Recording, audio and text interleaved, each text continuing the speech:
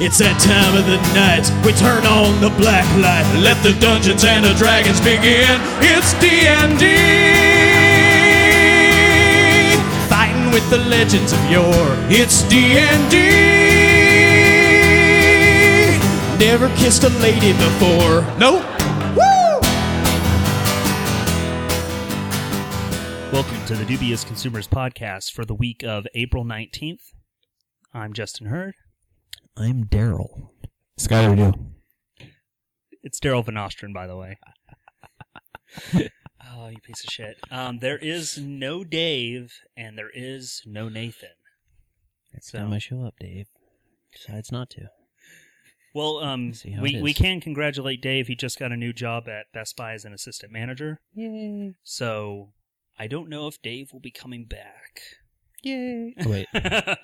He's here in spirit. Yeah, and Nathan is out of town, so, yeah, I know. Fuckers. Nathan, when you download this podcast, let our soothing voices put you to rest, my friend. Sleep. So, I've got nothing. I really don't. So, Daryl, what have you been consuming? Oh, crap. Why are you going to start with me? It's terrible. Always go last, man. Let's see. I watched through the entirety of the Daredevil series in chunks and pieces. The first episode I saw, I was a little blitzed for, so I don't remember that, but I knew I didn't like it. Well, I watched the first episode, and I actually ended up liking it for the most part. Like, they reused some of the stuff from the Ben Affleck version, which is fine. I'm sure it's actually a Daredevil ability, like the listening to the heartbeat to tell whether or not they're lying.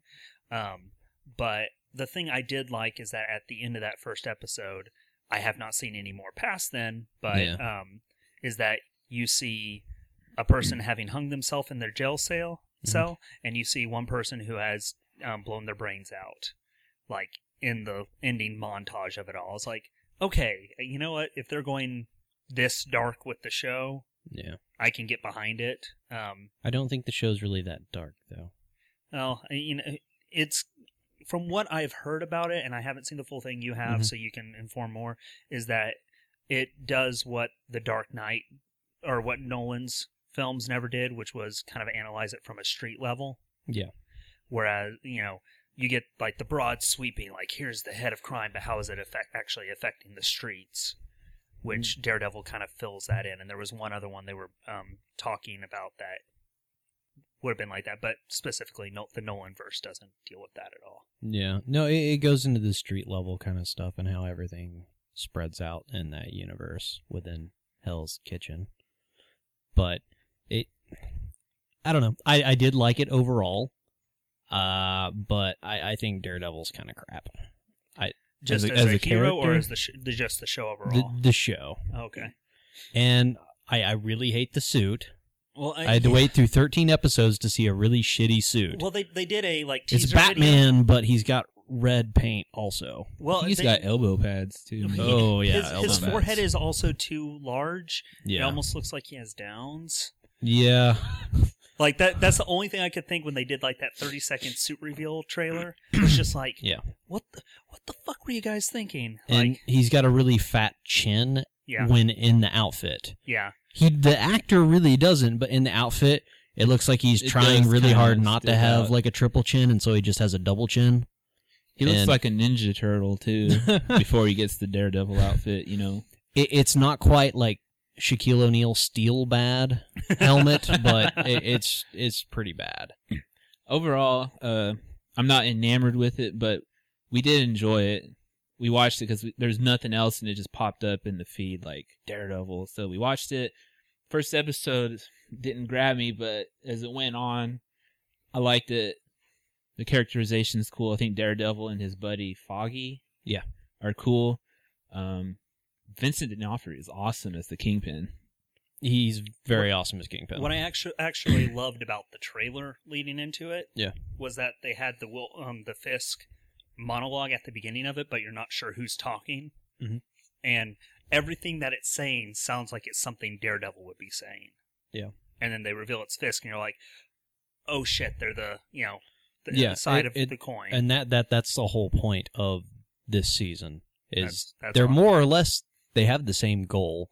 It's just doing it by different means. Yeah, different ways. And that is so awesome. Yeah, and it plays really well. And those are the things I really like about it. I do not like the character Daredevil in this show. Okay. Do you like it more than Ben Affleck's Daredevil? I like Ben Affleck's suit a lot better. The suit was awesome. Well, the director's cut of Daredevil is really, really good. I've not seen that. Oh, they have. It's more serious. It still has the stupid Elektra stuff in there, but one of the best scenes in there is that he has to sleep in a sensory deprivation tank. Yeah. And he is so bruised and battered after his nights out on the street that he just has to do that to be able to sleep. And as he's lowering himself into the sensory deprivation tank, he hears a woman being assaulted. Yep. And he's too exhausted to fight, but the way they represent it is with her being in the same room dying. Oh. That's cool. Reaching out to him as he's going into the chamber. And it's just like, that's cool. How fucked is this? I've never been a huge Daredevil fan. I kind of like the idea of a character with a flaw. He has a disability, Yeah. One thing I liked about the Daredevil movie with Ben Affleck is it shows his kind of like echo. Right. The sound bouncing off and forming shapes kind of senses. Yeah. I wish they did show that in the show. Instead, he's just kind of standing around. Thing they ended up using for the Dark Knight. Yeah, more or less. And I do not like that. Oh, really? I like what they did in this. They used a really, really shallow depth of field around him to show that you focus on him and he's focusing on listening, and the sound effects play into it really well. And it's really well done. The noise throughout the show is wonderful. Even when it's not a main focus, like in the fight scenes, you still catch how... Is it collector levels of awesome?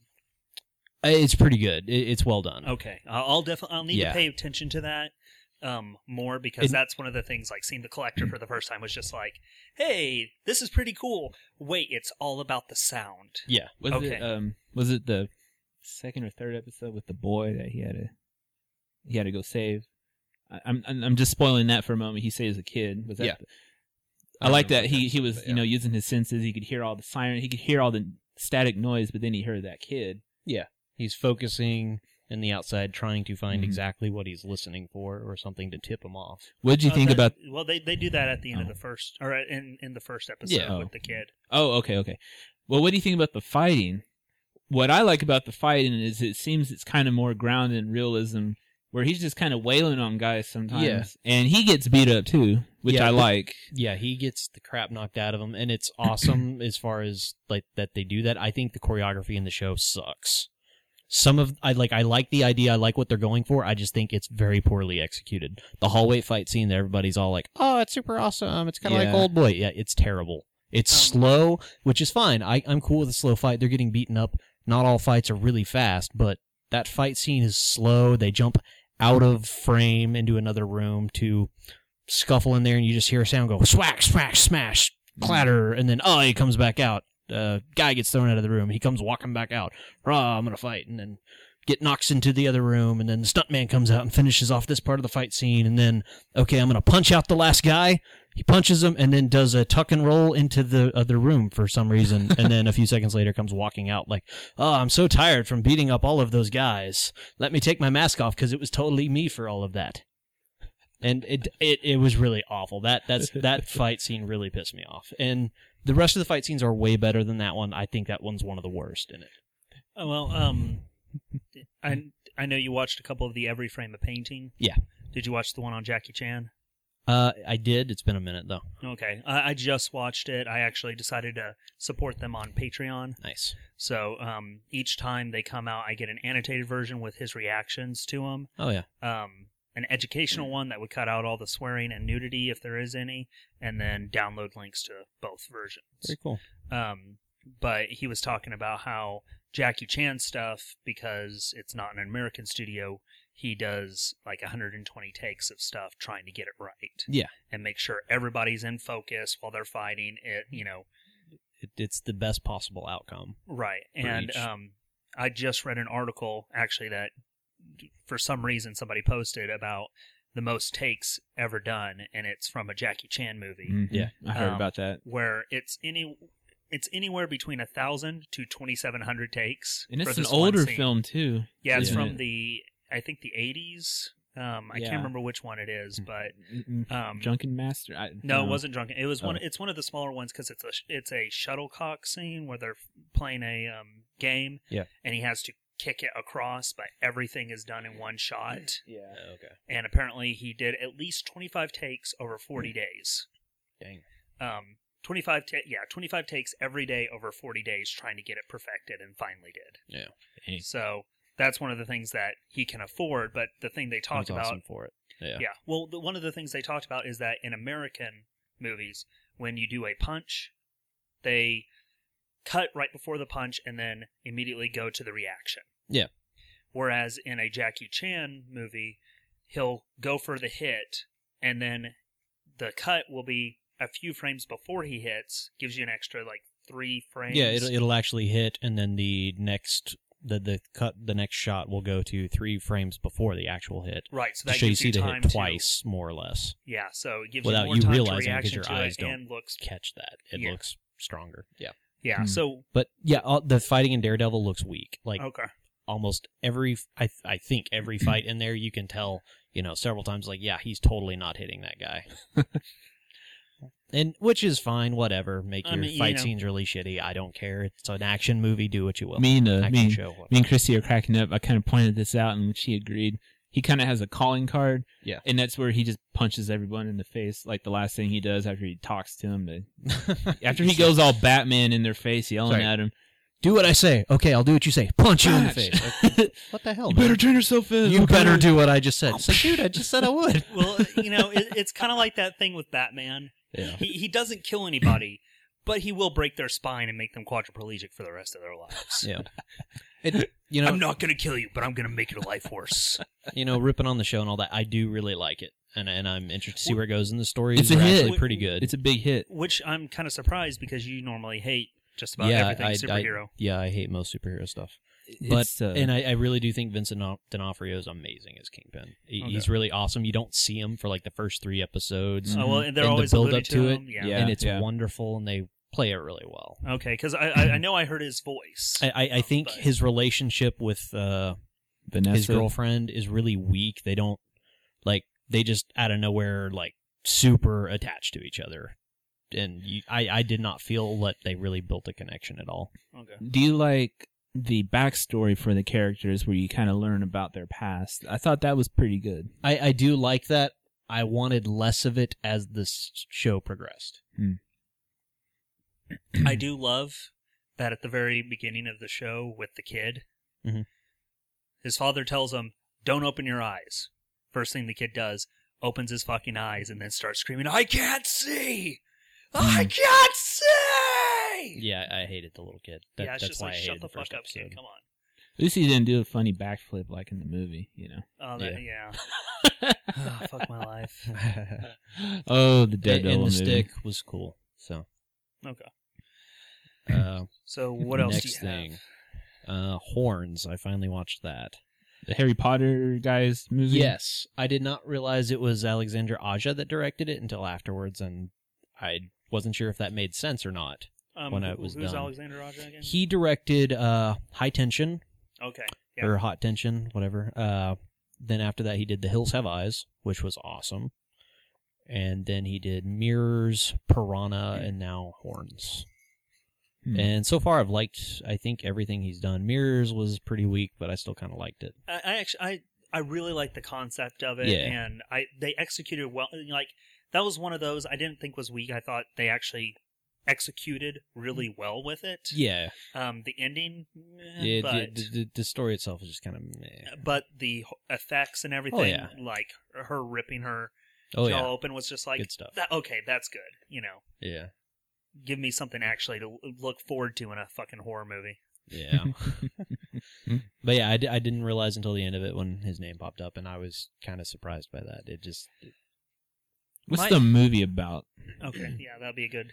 Sorry. Movie's about a guy whose girlfriend, longtime girlfriend, has died. Supposedly he killed her. He's kind of pretty sure that he didn't. He knows he didn't, but in the beginning you're kind of not entirely sure whether or not he knows he did or not. It's kind of interesting. And you learned about the entire process. Everybody in the town thinks he killed her, and everybody hates him, wants him to die. They want to just publicly execute him, but, they can't because that's illegal. And he's freaking out about that. He's an alcoholic. Daniel Radcliffe, huh? Yeah. And he does a really good job. His accent is pretty good. He's believably sort of... my biggest thing is that you've watched the fucker grow up. Yeah. And it's kind of like James McAvoy in Unwanted doing his American accent. Like, hey, dude, well, let's you hang can out. tell it in certain parts where he's really, really trying to not sound English. Yeah. That was the same thing in Unwanted. Yeah. But he does a good job, and I like it. But anyways, he starts growing horns out of his head, and people start acting really weird towards him and just tell him weird things that should be kept to themselves. And nobody can see the horns. Yeah, well, they can see them. They're like, oh, wow, yeah, you've got horns. But, and like his doctor says, it's just like every time I look away from you, I totally forget that they're there. And then I look back at you, and it's like, oh, yeah, horns. But they don't think it's weird. And then one person in the movie cannot see them, but it's only one person, and thinks he's kind of crazy for that. And then, and they tell him things like that they want to do. It's like, hey, I'd really like to yell at that mother and her stupid child. Well, fucking go ahead. Okay, go ahead. And so she does in like the most belligerent way possible. Well, I mean, there's even stuff like his doctor is trying to perform surgery on him to take the horns off. And he passes out, and then when he wakes up, the doctor and the nurse are having sex off in the corner. He's like, well, what the fuck are you doing? He goes, well, I asked you if it would be okay, and you said yes. I was under anesthetic. Like, why would I say that? Yeah, why would I say that? It's very much like Crossed. Like, yeah. I thought it was a lame version of Crossed. Like, yeah. The author of the book is Joe Hill, which is Stephen King's son. Oh, okay. So the thing I can say positively for Horns is it's better than 99% of Stephen King movies. Nice. Speaking of Stephen King, I don't know why, but I was thinking of that movie Needful Things when you were telling me about this. The whole part of the town flipping out and going crazy. I don't know why I just thought of that. No, it's probably similar sort of. When you were telling me about that. Is it worth watching? Oh, yeah. It's very much worth watching. It's fun. My other thing I was going to mention is until like the scene in the diner, I did not realize that his girlfriend was Juno Temple. Yeah, I didn't realize it either. I thought it was somebody else, and I was like, "Well, who's this like attractive, like, cool person?" Wait, was she the one that was naked a minute ago? Because I'm pretty sure that wasn't. Oh, well, no, I guess that was her. Okay. I guess I have seen Killer Joe, so, but I did not recognize her for the first half of the movie, and the moment I realized it was her, like my interest dropped because I really, for some reason, I just really dislike Juno Temple. Huh. I don't know what it is about her. She just rubs me the wrong way. Sorry you feel that way. Yeah, but it's a really good movie.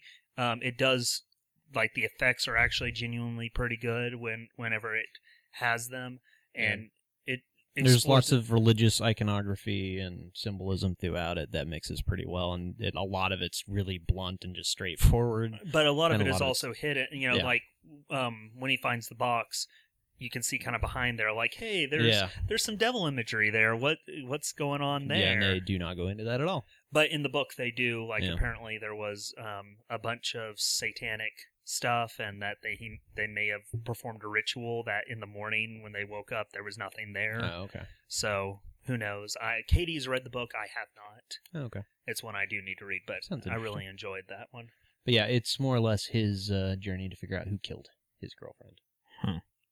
So, but it's pretty awesome. I really liked it. Last thing, what was it? Voices.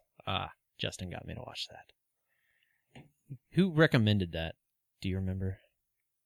Somebody recommended that to me. I have no idea. I think you said somebody made you watch the trailer. It might have been me. I don't even fucking remember.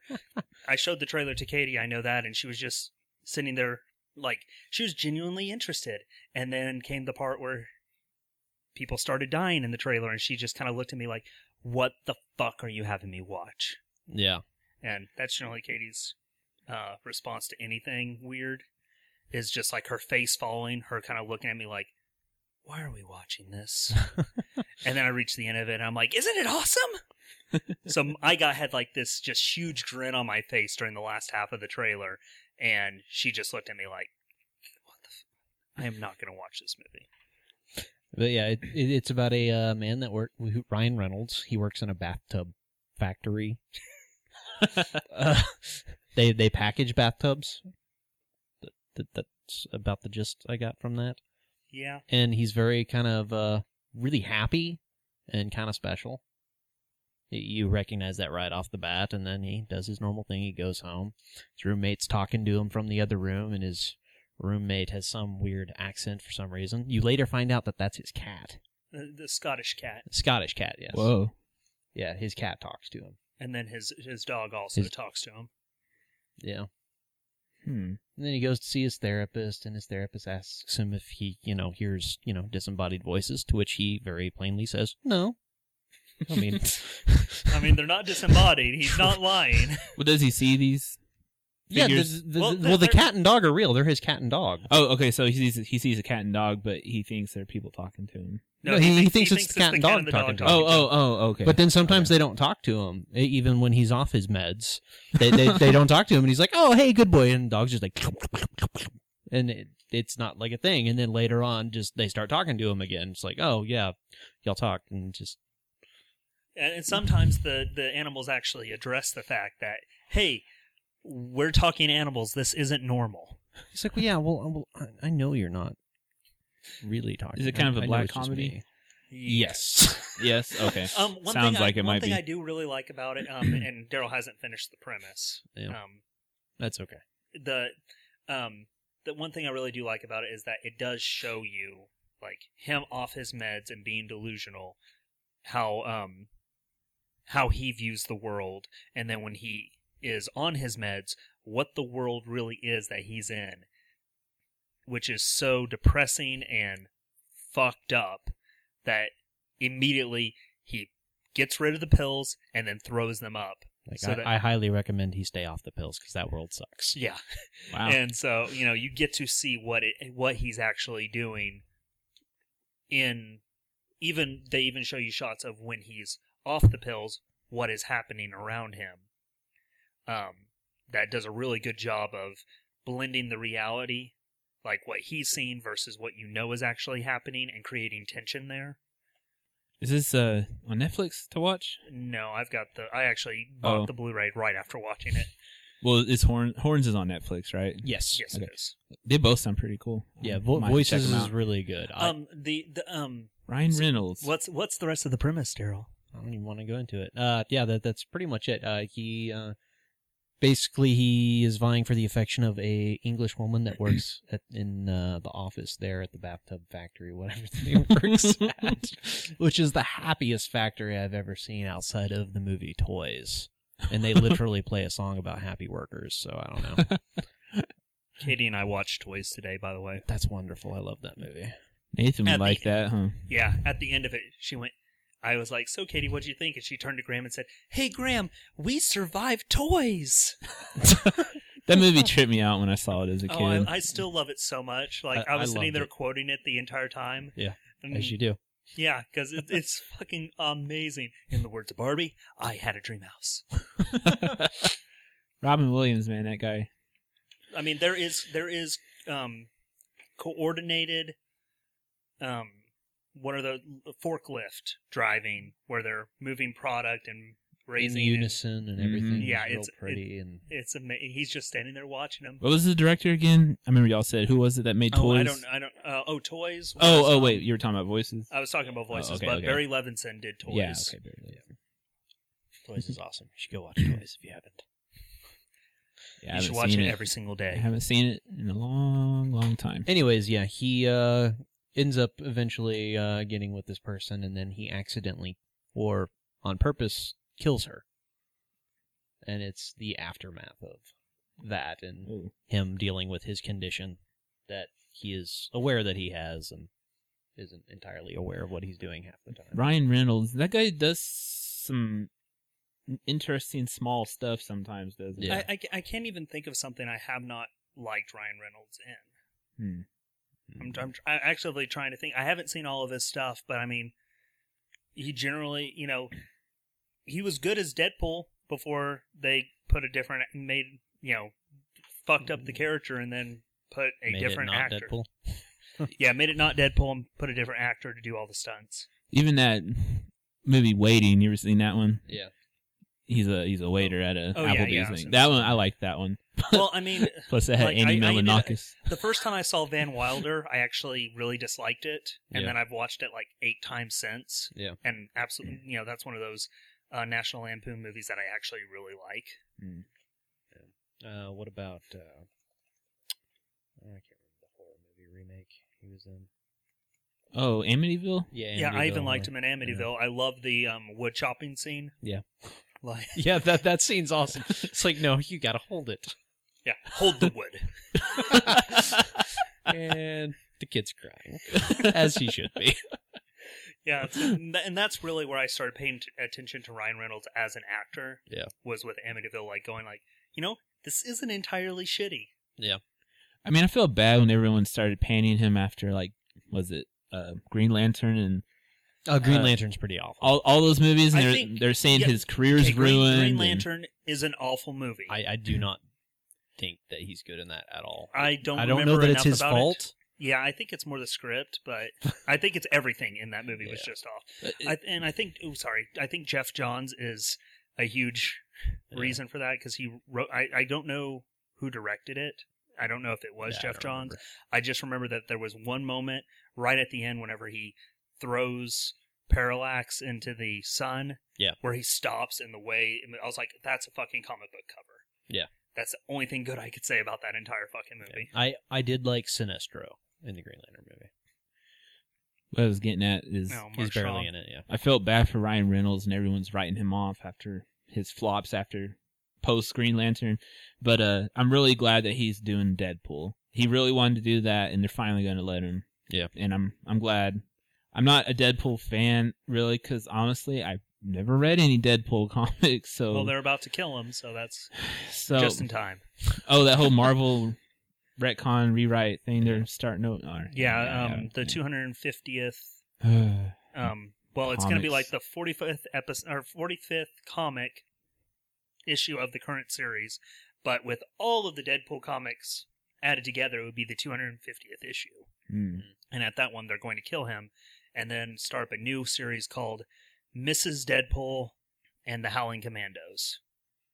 Interesting. But it's actually like Frankenstein and werewolves and stuff like that, or her Howling Commandos, as opposed to like I mean, the relaunch is interesting just because they are canceling 33 series and then making it into a patchwork planet, which has a bunch of different timelines. So like Tony Stark, Bruce Banner, and Steve Rogers are all going to be in 1872 in a western town.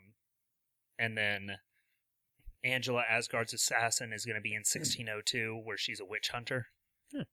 But they're doing interesting stuff like that. Old Man Logan's coming back. Planet Hulk is also coming back. Very cool. So there's at least some cool stuff there. Cool. Well, they're doing a Fantastic Four thing too. No, Fantastic Four is being canceled. Just completely hasn't been selling very well. Yay! That's a tragedy for Fantastic Four fans, because it's classic Marvel, but don't care about the movie coming out either. It's very underwhelming, the trailer. I thought actually the biggest surprise for me is that Jamie Bell is playing the Thing. He was the cop in Filth, who ends up getting promoted. Instead of James McAvoy. Yeah. So that actor's going to be playing the Thing, which I was like, okay, that could be interesting. All right. Well, what have you been consuming, Skylar?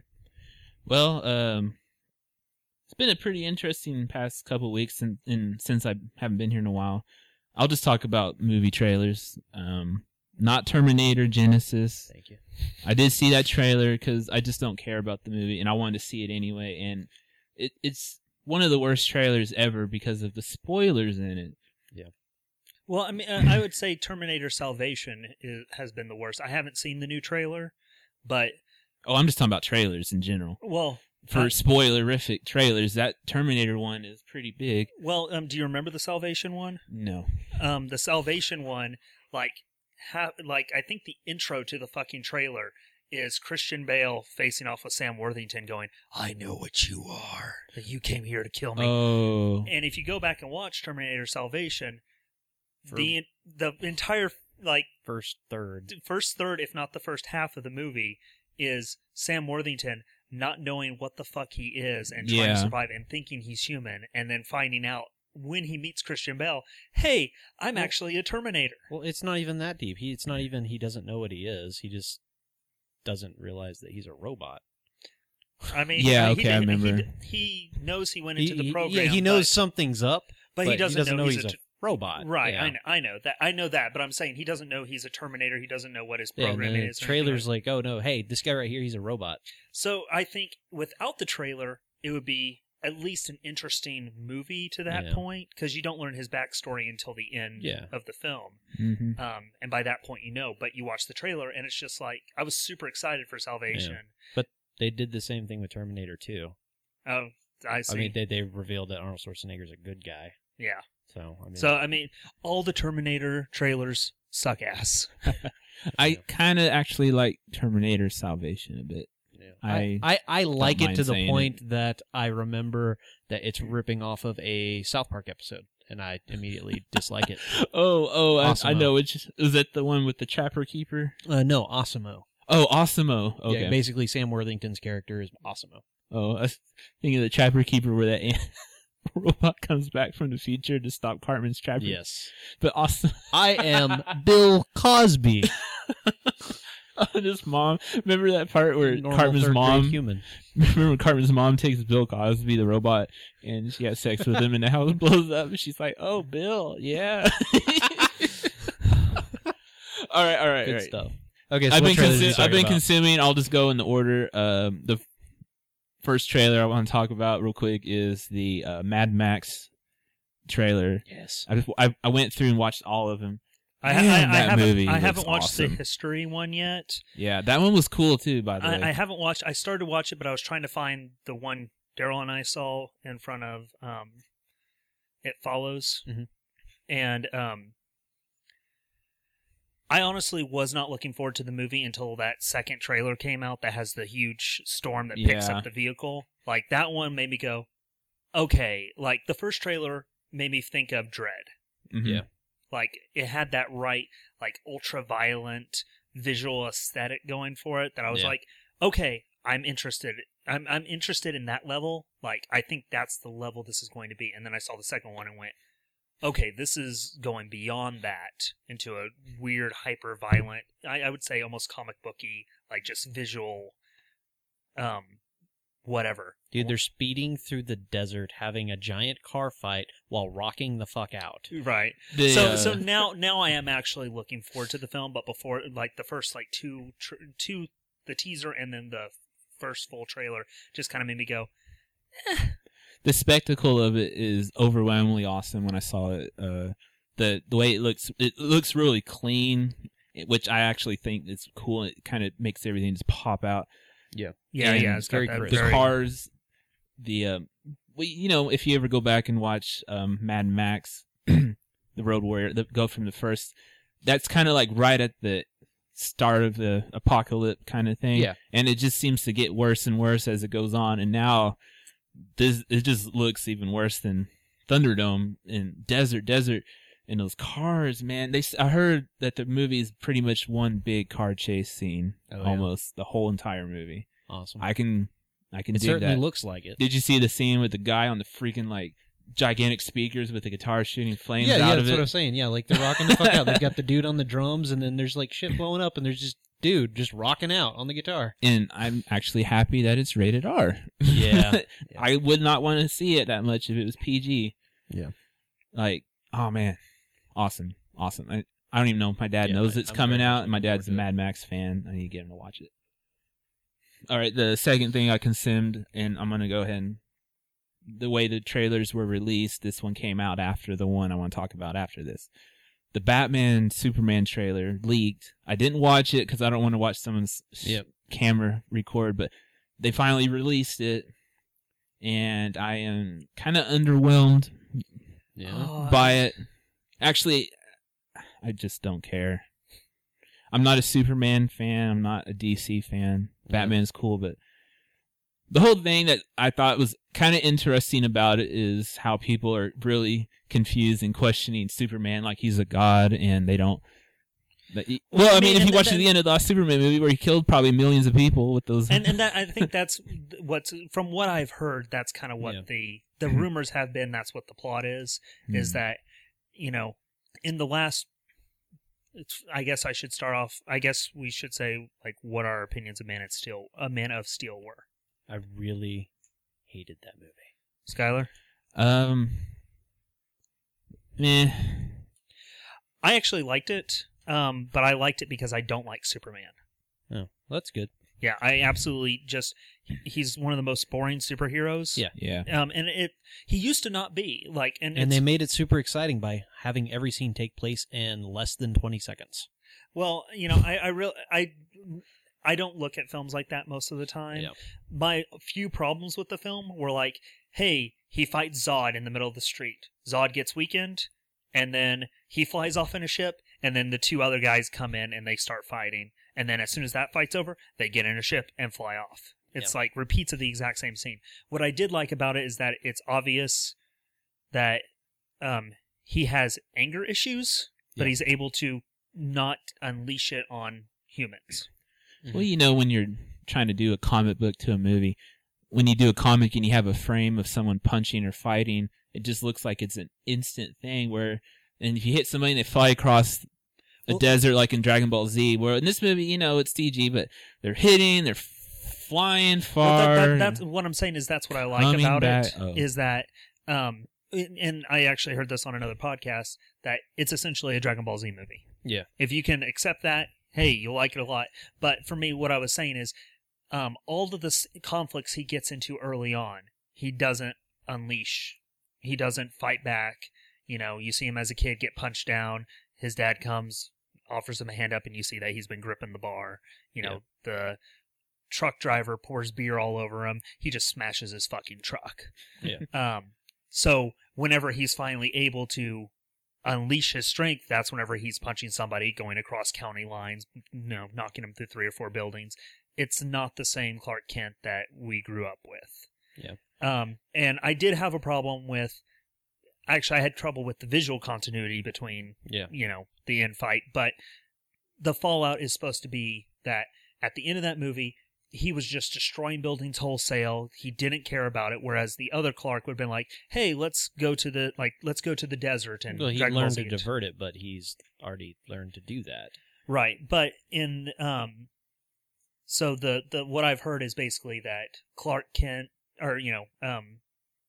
Bruce Wayne actually hears, kind of sees what's going on with Superman. He's been doing it for 20 plus years at this point, and he goes to try and kind of calm down, kind of say, hey, you can't do this. There are human lives at stake. You need to slow your roll, and Superman is young and brash and doesn't want to listen. See, that's what I was wondering. Were they going to do another Batman origin story in this, or is it going to kind of act like it's going right off? He's been established for a while. Is that what you're saying? He's been established for a while, but they have filmed scenes with his, showing his parents and them getting out of the Mask of Zorro and walking down the street. So they probably are going to do a flashback to his parents being killed, but it's going to be, to me, it's obvious that he's been doing this for a while. Yeah. I'm wondering if they'll give each one pretty much, which one's going to get the most screen time. Batman. You think so? He's listed first. It seems like his story more than Superman. Superman is not really the villain, but he is. Kind of. The trailer made him look like it, though. Yeah, and I loved the false god thing, and it very much looked like an Atlas type of statue. Yeah, it's very much that. Yeah, I like the last shot of it where Superman's floating there and Batman's in that super armor from Dark Knight Returns. And that's pretty tight. I'm glad what they did with his voice. Yeah. What I would have preferred personally is for them to pull off the animated series, where the normal voices, is Batman, or Bruce Wayne's normal voice would be this. Batman's normal voice would be this, and then Bruce Wayne talks, and he talks like this. Like, hey, how much money do I need to throw in at this? Jovial and He's a ditz. My favorite Batman's Dark Knight, and the Batman anime series is my all-time favorite Batman of any. Yeah. God, I love that TV show. That was so cool back in the day. But someone described Batman's voice sounding like Jigsaw from the Saw movies. The way he sounded. I'll have to watch it again. I only watched it once. Yeah, it's obvious, modulation. I didn't care in either way for the voice, just whatever. It's his Batman voice. Did you like it though? The trailer? Yeah, I actually really like the trailer, and I am kind of genuinely excited to see it. I'll see it. I like the shot of Batman standing on top of a building with a sniper rifle. That was interesting, and it looks pretty good. I'm interested to see what it does. I liked all of the ideas they were able to present in the trailer, as short as it is. Mm-hmm. Just with, what is everyone's reaction to the Superman? The alien come here to either destroy everything. I mean, he's godlike. What is this going to change? What ideas is this going to challenge? And Batman's going, this fucker, I'm going to deal with it. Yeah, really. Well, and have you read The Dark Knight Returns? Yes, I read it a long-ass time ago, though. I think I have a copy upstairs, so if you want to borrow it again. But, that's one of the big thing in The Dark Knight Returns was that Superman had become basically the fist of the Reagan administration. Yeah. That's one of the interesting parts in that comic, I remember. And, and I am excited that they are doing the fight. Yeah. Like, it probably won't be the same, but there's at least enough visual continuity there that it's, Batman has different suits. He's been, as I said, it looks like he's been doing it for a while. I hope that's the direction they're taking. I can't imagine a mid-40s guy just starting out being Batman. Well, and like you see like the Batwing or something fly through, blowing up shit, and then you see the Batmobile running through the streets. It's like I'm really curious what all they're going to do with that. The Batsuit's pretty chunky looking. Yeah, I mean he's got a lot of stuff. Yeah, he looks built as fuck, and the Batsuit, like it's kind of like a fat Batsuit, but it's like bear fat, like stout. Like, stout as a fucking keg. Yeah. Well, another thing I did like about the trailer is that it does seem like he's going more for the Watchmen. Yeah. Like, look for it, where it's the dark and gritty future sort of thing. It does look pretty dark, and I've heard people complain about it, like, man, they're trying to go dark with this, even darker than Nolan, maybe. I don't know. I didn't think Nolan's Batman was dark at all. Really? Yeah. I do like The Dark Knight. I really do not like Batman Begins, and I really hate Dark Knight Rises. Yeah, I didn't like that third one as much. It was really awful. Those honest trailers on YouTube, they did one for Interstellar, and they said, like, I guess Nolan gets a free pass since he made The Dark Knight, so people will watch anything. Yeah. Did you see that video I sent you? It's the supercut of Murph, so it's every time. I did. It's like 83 Murphs. Murph! Yeah, like Murph is mentioned like 83 times, whereas, is it Tom? So you don't even remember his name. Tom is mentioned 19 times. Oh, his son? Yeah. Yeah. What about Tom? It's like no wonder he ended up like this. Because he's Batman's little brother. So, but it was real quick, one thing I did find interesting is that what the fuck is that? He was in Black Dahlia. He was the main guy in Black Dahlia. Josh Hartnett? Josh Hartnett was originally approached to be Batman. That'd have been cool. Wow. I haven't seen that guy in a long time. That would have been cool. He's in Penny Dreadful. He was also in a movie called Bunraku, which I absolutely love despite how bad it is. But he basically said that the reason he turned it down was because he was he had been on some hits and was too afraid of being pigeonholed. Yeah. And he's taken off for projects to spend more time with his family and do all that stuff. So he basically just said, no, I don't think I'm right for this. And now it's kind of like, shit, I realize I should have been a part of this, because you make these early relationships. Christian Bale ended up starring in all of this, these Nolan films, and they ended up hiring Josh Hartnett's girlfriend for The Prestige. Yeah. I guess he was also up for The Prestige at the point. Yeah. And because he said no, he just got dropped from everything. Well, we'll see how Ben Affleck does. Keanu Reeves wasn't the first choice for Neo. Will Smith was. Yeah, and Will Smith said, I can definitely say this, I would have fucked up The Matrix. And that's cool. Because Big Willie style. I don't. Yeah. Yeah. Okay, so the last trailer I want to talk about is the one people probably know. The Batman Superman trailer came out, apparently leaked after this one came out, to try and steal its thunder, but I still think people's minds are still being blown, and that's the teaser trailer number 2 for Star Wars: The Force Awakens. Yet again, underwhelming. That's all right. To me, it's my favorite trailer I've seen all year so far. I'm super stoked, and I never thought I'd be that way about Star Wars again. It feels like 1999 when I saw the first trailer. Well, maybe that was in 98. The first teaser for Episode 1. Yeah. And it felt really good to be a Star Wars fan back then before you saw the movie. Yeah. This one, I can tell they're catering to the old school fans and then the kids who grew up watching the prequels. It's very much replicating the same style and aesthetic. And there's some cool shots in it. The opening scene shows the big Star Destroyer crash in the desert. It's awesome. The Millennium Falcon flying, I guess it's a Star Destroyer flying through it, and it's going through kind of like Return of the Jedi when they fly into the Death Star. That's awesome. Yeah. I really like Darth Vader's meth helmet. No! All those screwed up teeth. I really like that they're having a diverse cast of new people. Yeah. And I watched that. My only complaint with that is that Donald Gleason, didn't show up in the trailer at all. Mm-hmm. And neither did Andy Serkis. True. Yeah. I've watched that trailer like 15 times, and I've watched people watching the trailer. You would. I watched Matthew McConaughey watching it. Oh yeah. I watched they that did a too. mashup of him, his Interstellar okay. thing whenever he's watching the video. Yeah. And him just bawling his eyes out while, oh my god, it's the Star Wars. I got you. It was okay. It wasn't great, but they did time it great where the Sith or whatever uses the Force, and he raises up his hand at the same time. And then he hugs the TV at the end when it shows Han and Chewie. And yeah. Like the minute, I think one of the minute marks when it says this Christmas, and then the music kind of goes into that swell, and they show you a whole bunch of different series of clips. It's whatever font they used for that this Christmas, whatever that looked awful. It reminds me of the special really edition Star Wars thing. It's almost, to me, it's too much awesome for your mind to process if you're that into it. Like just flash, it's like subliminally Star Wars. But oh man, I don't care. Right, I'll go see it, and I just hope and pray that it doesn't suck. I stopped liking Star Wars right after Episode 1. I slugged not through excited all three to of see them. it. I do think the trailer looks promising. It very much looks like the first 3 Star Wars movies, and not like the others, which I think they've tried to do a good job of not doing that. It can't be worse than the prequels. I have high hopes that it has to be better than the prequels. Did you see Star Trek Into Darkness?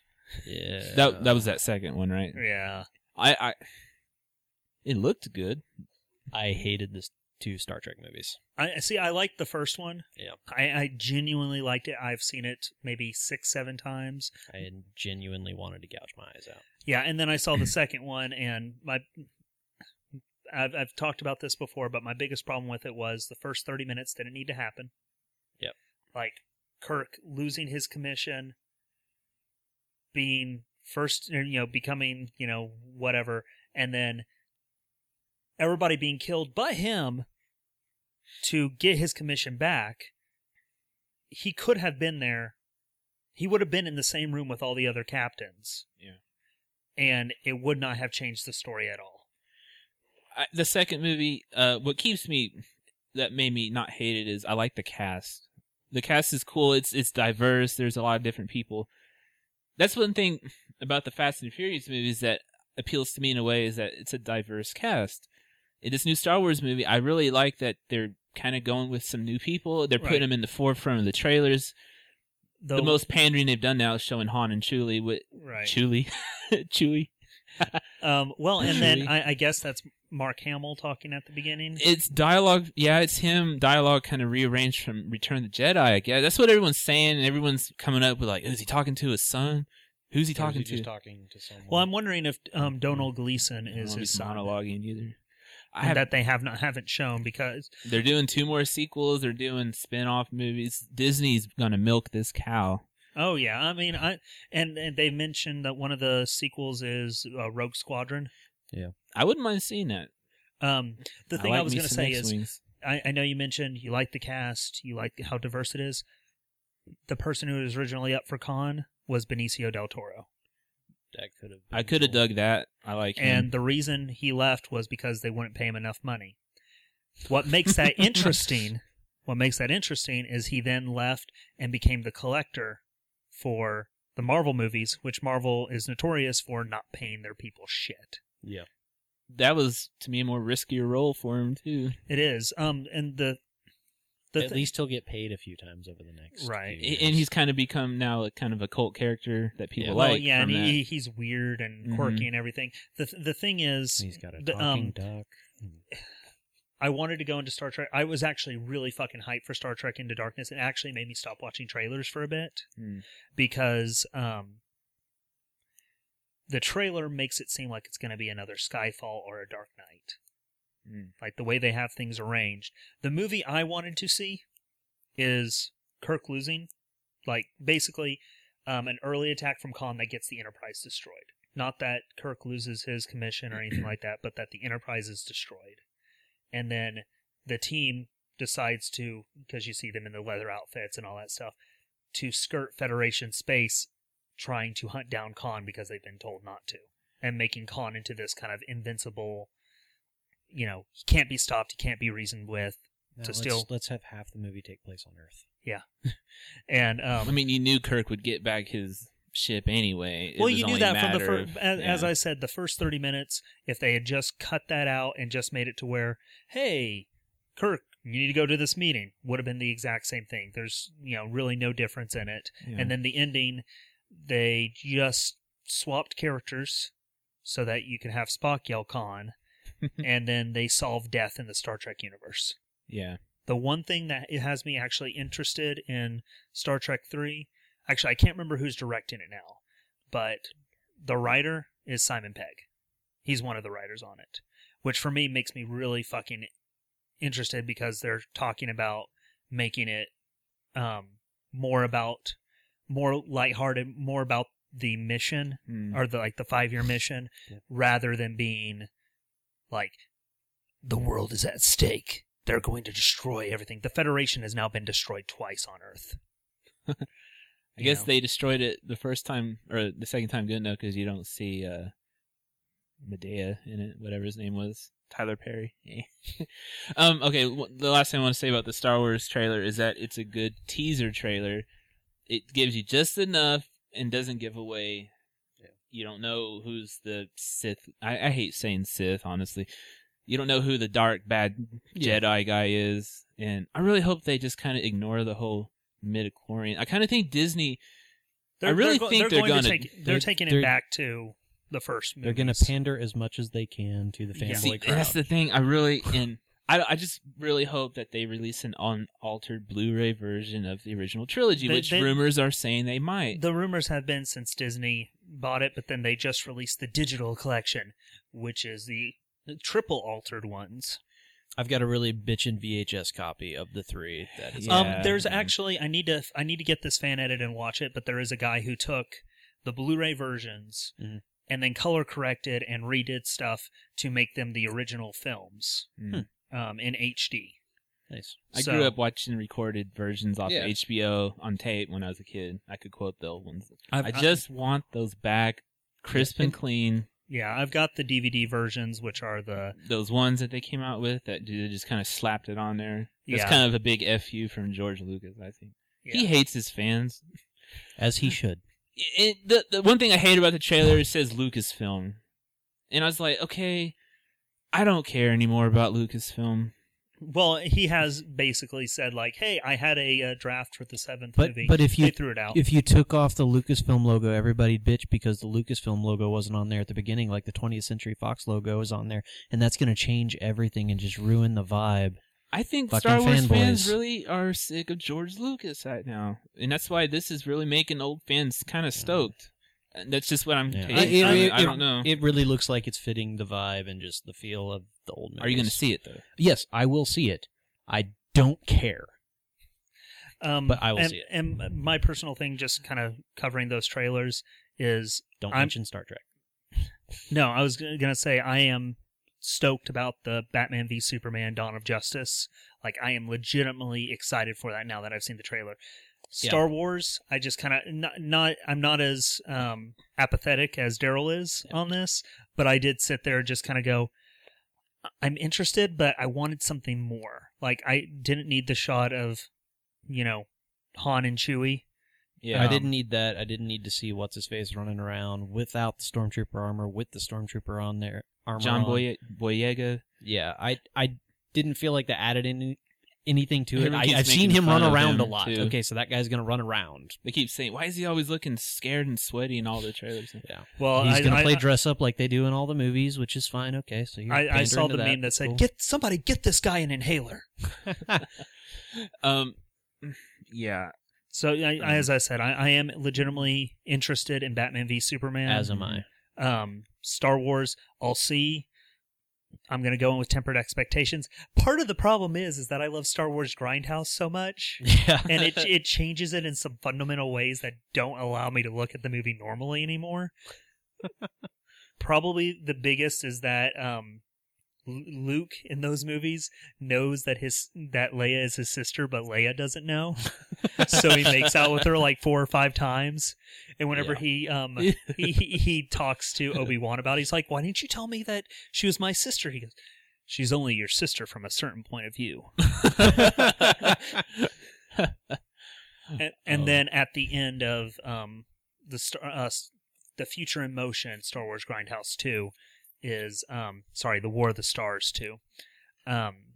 He actually goes to the dark side, kills both Darth Vader and the Emperor, and then you see that lost footage of him assembling his lightsaber, and the Emperor walks through the bonfire, and you realize that he's his new Jedi Master, or Sith Master, which is a really cool idea, and was totally where it should have gone.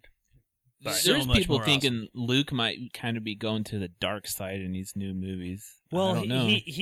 He definitely was almost there in He was tempted. Return. Well, there was no tempting. He was there whenever he was fighting Darth, and then at the last, it was and that's the whole point in that last fight. I mean, the Emperor kind of won there. Yeah, the Emperor totally won, but oh no, Luke is good, and This is what I'm going to bring up. People need to watch Red Letter Media's critiques on the trilogy. Those are a lot of fun. And he really explains how there's no grace or finesse in the final fight in Return of the Jedi. Yeah. He just goes so emotional and he starts wailing on him. Yeah, it's just... That is a lot better than all the choreographed fights that you can find. And I really hope they kind of go back to that in these new Star Wars movies. I mean, honestly,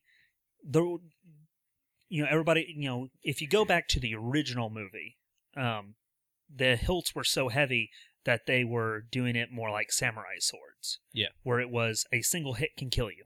Mm-hmm. Which is what it should be with that type of weaponry. Yeah. There's the whole like Family Guy thing or whatever where Luke gets his lightsaber, presses it, and then immediately cuts off his hand.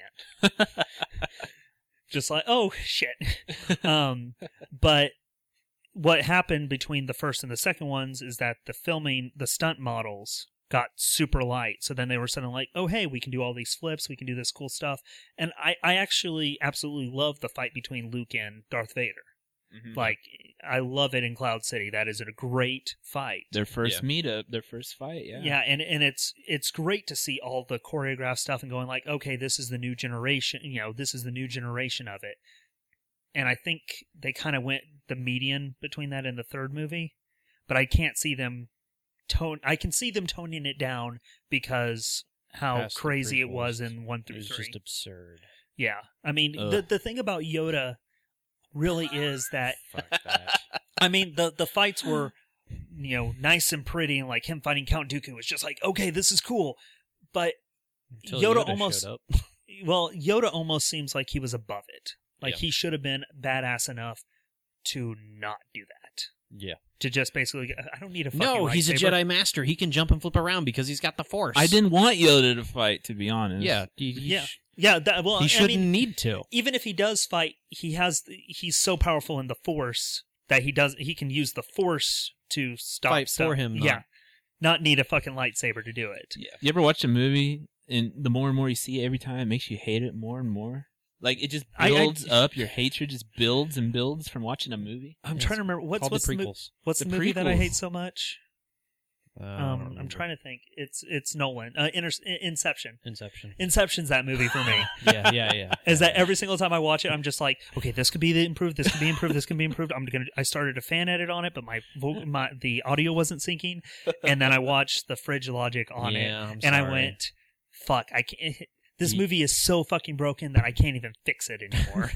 I realize how broken I haven't watched it since. That's good. I'm glad. Yeah. I might actually have You've to been sell cured. that fucking movie. So just trailers. Oh, I saw the Ant-Man trailer and I actually liked it. The new one. Okay. There's a scene at the very end where it's all epic fighting. Yeah. In the train, it's Thomas the Tank Engine train's coming towards Ant-Man.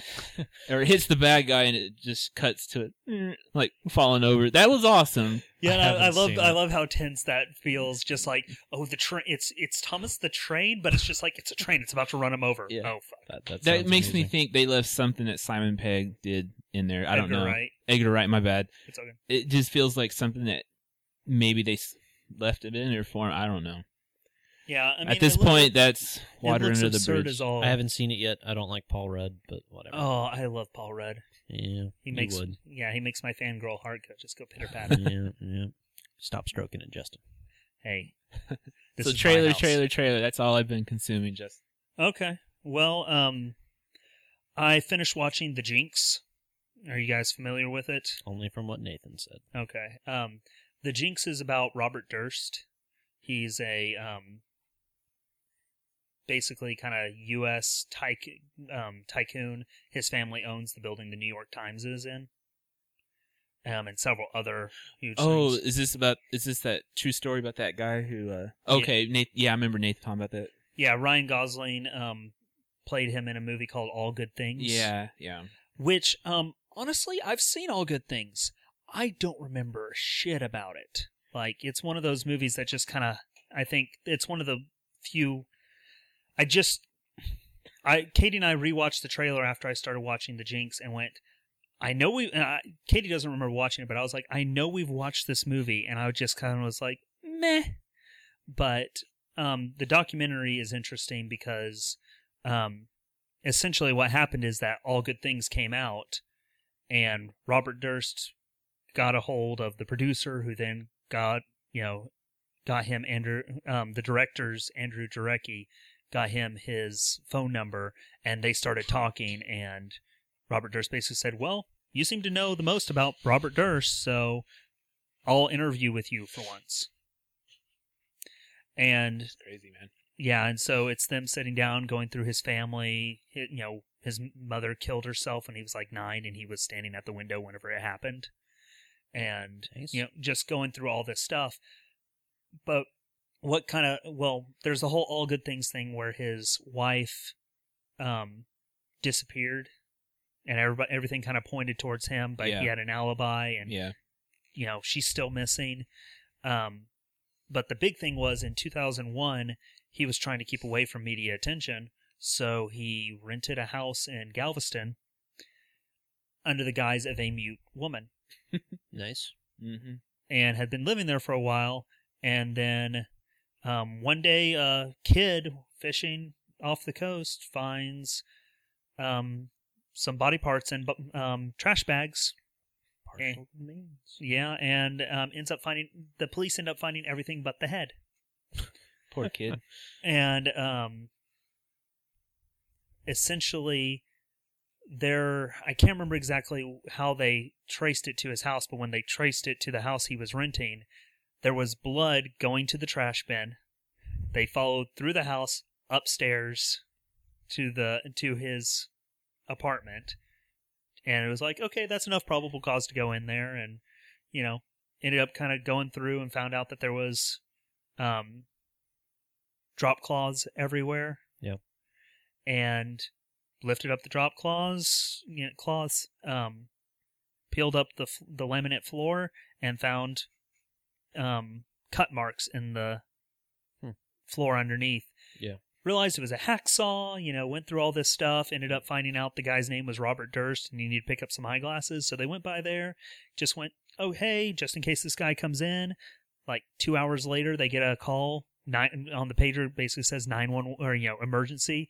And Robert Durst had just walked in to pick up the glasses after killing this guy and dismembering him and everything.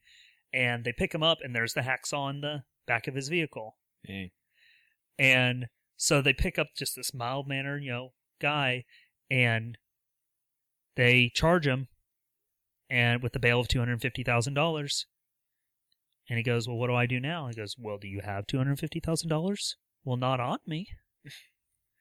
Makes a phone call. Next morning, he has $250,000 and just walks out and then disappears. Mm. So it's really interesting just sitting down with this guy and, he's awkward, but maybe didn't do it, and he kind of has an explanation for everything. One of his really good friends ended up dying in 2001 right after she told him that, hey, I'm about to be talked to by the investigators. Mm-hmm. But he kind of has an alibi, but has enough time that he could have driven down there. Yeah. What's interesting is that before the finale aired, he got picked up and charged with that woman's murder because of new evidence. What's part of the problem is that, as you kind of do with documentary stuff, you don't necessarily put it in order. Okay. So they had evidence for 2 years before he was picked up, and then this stuff finally airs. Yeah. And they picked him up for the basically what the evidence ended up being is that the police were sent a note, just completely anonymous, that had the address or whatever on there, and Beverly, it was in Beverly Hills, I believe, and Beverly was spelled wrong with an extra E. And it just had her address and then had the word cadaver in there. All right. And so, through the course of their investigation, they actually found a letter he had sent her like 6 months before her death. Yeah. That had the same misspelling. In the same block letters. Yeah. And so it was just like, okay, and that is probably part of the evidence, but in the circumstantial evidence. It is, but in the last, okay, here's what it is. In one of the episodes early on, maybe the second or the third one, he's sitting in a chair, and they get done interviewing and walk off. The camera's still on him, and he's muttering stuff under his breath. And his lawyer comes up to him and says, "You're live on mic. They can hear everything you say." And he's like, okay. In the last episode, which is supposed to be their final interview with him, or their second interview with him, might be the final interview with him, they present these to him. Oh, okay. Like in blown up things and say, well, you can see where we're going. He's like, yeah, it's obvious, but it's, a lot of people could spell it wrong and write them in this way. And they have the two different ones side by side, and he asks them, can you tell us which one you wrote? No.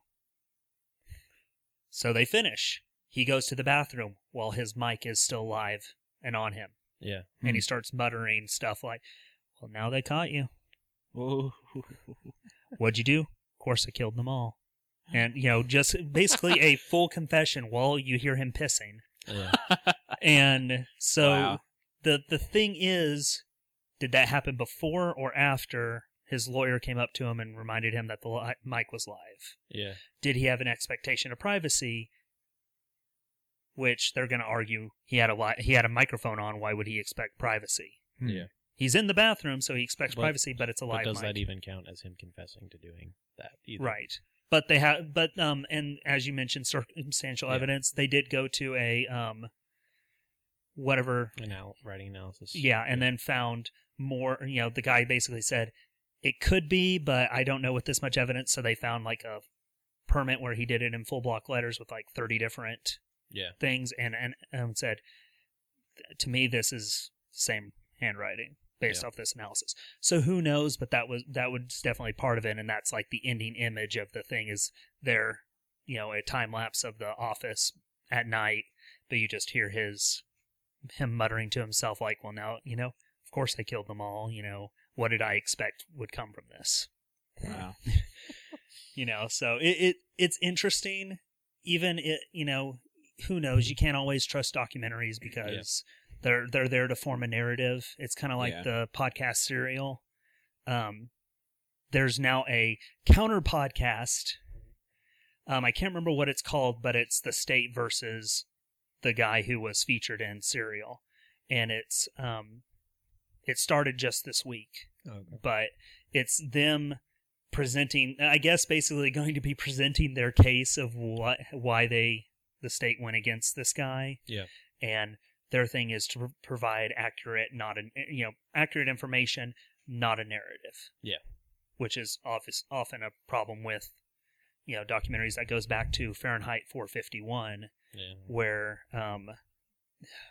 who was it that the NRA guy, the actor?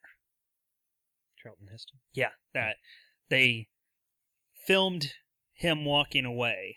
Yeah. And then Michael Moore waited till he was gone and then filmed himself screaming, about a little girl or whatever it was to the empty air, but cut it together so that it looked like Charlton Heston walking away from him yelling at him. Yeah. Michael Moore is kind of a hack like that. Yeah, and so that's one of those things. Just like, how much can you actually? When you set out to make a documentary, you typically have an objective, right? And how this one apparently started out was just him getting a phone call from Robert Durst, going like, "Hey, let's hang out sometime, and I'll do interviews with you, and you can record everything." And totally okay. Well, let's see where this goes. But apparently, it was going on for 2 years until they were able to actually get it together. Put it together. Nice. Yeah. I totally recommend it. Sweet. You said Ryan Gosling was in that movie, right? Yeah, it was Ryan Gosling, Kirsten Dunst. What was it called again? All Good Things. All Good Things. I need to watch it again. Apparently, there is a commentary with Andrew Jarecki and Robert Durst. So that might actually be worth watching just that. Yeah. Because apparently he tries to defend himself and does all this stuff, and yeah. Nice. Ryan's going to be in the next Blade Runner movie they just announced. Nice. Yeah. They don't know what he's going to be. Someone said, well, he could be a replicant. He pretty much was in that movie Driver. Drive. Drive. Yeah. Drive. Yeah. He's a good actor. Oh, yeah. I absolutely love Ryan Gosling. Other than All Good Things, I can't think of anything that I've just been like, man, fuck him. There's... Apparently, I just read a thing about The Notebook. Apparently, him and Rachel McAdams totally did not get along, and he tried to get her ejected off set. Nice. Because he was trying to act against her. And he took the director to the side and said, "Could you get somebody else in here? Because I am getting nothing from this woman." So, that makes me like him a little bit more. The other thing I've been doing is playing Mortal Kombat X. Sweet. Not Mortal Kombat 10. X. Mortal Kombat X. Though it is Mortal Kombat 10. When are they going to make Mortal Kombat K? That should be the spinoff of this one. Yes. I really like it. The more I've played it, the more I've kind of gotten... you go from playing Mortal Kombat 9 and then playing Injustice and then go to X, and it does feel slower. Yeah. But I've started to get used to the controls. Like, it took me a long time to actually get into them. Yeah. I've just beat the story mode, which took maybe 6 or 7 hours. I was going to say like 4 or 5. It might have been. I broke it up between a couple days, so I have no concept of how long it took me. Yeah, I played straight through it. Okay. So it was like 4 or 5, maybe. The weirdest thing for me was Scorpion. Yeah. Whenever they moved over to Scorpion, this guy who you've been playing with the entire, you've been seeing through the entire story, and then they're like, "Oh, this is the living form of Scorpion." Like, who's this dude? Why does he look like Scorpion? Oh, that's supposed to be Scorpion? That's not Scorpion. And then he's Scorpion, and then everything else he has going for him doesn't say Scorpion except whenever you use the spear move, Yeah. and he still has the "get over here" with the voice modulation and everything. Scorpion never had a demon there, face. buddy? Yeah. Yeah, he's got a normal face. You don't realize it until that point, and because they call it Scorpion, and everybody calls him Scorpion, but he's like, no, that's not my fucking name. Yeah. Fix it. Yeah, it's weird. But you have a couple of the characters' kids. Yeah, they're supposed to be like the new batch. Yeah, because there's Cassie Cage. Cassie Cage, whatever, Briggs. There's Tanada. There's Jackie Briggs. And then Jin Kyung or whatever his name is. Or Yeah. Kung Jin. Kung Jin. So Yeah. whose kids are all these? then? Kung Lao son is Kung Jin. No, he's cousin. his cousin. He's his cousin, Oh. I must have missed And that. apparently he's gay. Oh, okay. There's a point where Raiden makes a comment about, they shouldn't judge you for who your heart desires or something like that. Man, I must have been asleep during that part. Yeah, and Kung Lao's his cousin. Jackie Briggs is Jax's daughter. Yeah. Cassie Cage is Sonya and Johnny Cage's kid, Sonya Blade. Mhm. But apparently by the time that she's 20, they're divorced and Sonya is a huge bitch. Yeah. Through the entire thing. And Johnny Cage is consistently Johnny Cage. I think he was actually pretty toned down for the future stuff. Yeah, he was, but he was still, This is all characteristically him. the story part of the game you're talking about. Okay. Yeah, it's all in the story. It takes basically. I honestly didn't finish Mortal Kombat 9, so some of the stuff just kind of was like, oh, The story mode in that was really stupid. So you got two people going to accomplish a goal, and then they, for some reason, start fighting with each other Well, I got for to no fucking reason. I still liked it just because of how absurd it was, and then Yeah. actually going like, hey, we actually have a good game for once. Yeah. But I got to Mortal Kombat 3, and then my hard drive died, so I lost all my progress. And the thing that sucks about Mortal Kombat 9 is you cannot skip any fucking cutscene. Yep. And it's like 20 or more hours. It was long. I have no idea. I played it for a while. Yeah, so I started it up again, but I just really hate to go through all of those fucking cutscenes again. Yeah, it's bad. But apparently a bunch of characters died and had been resurrected as revenants or zombies. And Quan Chi. by Quan Chi, and they have been deluded into hating, like it's like Sindel, Liu Kang, Kung Lao, And Jax. Jax was for part of the story. Yeah. And this is all 20 years before. And some of them are still fucked up and zombies. Sindel, Smoke. Some people are just fucking killed and you never ever see them again. Yeah, Stryker also. Yeah, Stryker was Cabal. Cabal. Yeah. Yep. Cabal was cool. I just Yeah. thought that guy looked awesome. Yeah, and he has some parts in this game. You never actually Melina has a fight him, different though. kind of. I think the Yeah, Baraka Melina, stuff is they different. they changed her face around. It's like she has lips like a normal mouth, but her cheeks are gone and they're like tusk teeth. What about like Shiva? She's not in it at all. Goro's only in it for flashback sequences, but he's a downloadable, playable character. What about the centaur looking guy? Nope. Yeah, he's not in it. Yeah, there's only 24 characters. Now, the thing that makes Mortal Kombat X different is that for some reason they just decided to gimp all the characters and break them apart into 3 different fighting styles. Yes. The X-ray moves are all the same. The fatalities are all the same. They just have a handful of moves. It's more than what the move list show, or what the quick move list is. There's like probably 10 or 15 different moves that are specific to their form, but it makes Sub-Zero feel super limited. Yeah. Like Sub-Zero is consistently one of my favorite characters to play as, but one of his move sets allows him to make the clone. Oh, the ice clone? Yeah. Another one allows him to pull up a giant shield, which then if somebody punches it, they get frozen at that point. The last one allows him to make ice weapons. Whereas in Mortal Kombat 9, he had all of these abilities for one form. You can now only access them with those certain forms. It's kind of lame. Yes, it is. It's very frustrating in story mode because every once in a while it'll change Yeah. forms. But it won't do it with every character, but it'll do it between the past and the present. yeah. Like in the past, the Kenshi's kid Yeah. will be more about Kimchi. will be more about using blades. But then when Okay. they jump into the future, he is all about whips. So it changes the moveset, so you have to relearn their abilities at that point. And then, like, when you play as Sub-Zero, it ended up being the form that I absolutely hate, which is the weapon form, where you only have a couple. I actually liked the weapon form. It just felt limited to I me remember because when I'm they used brought to the using weapons out in the games. It was cool. Yeah, and I like the weapons, and that's what they specifically do with stuff is like there's a version of Scorpion that's just ninjutsu. So it's him using the weapons and it's more ninja abilities, but then there's the Hellfire one, or there's one that allows him to bring in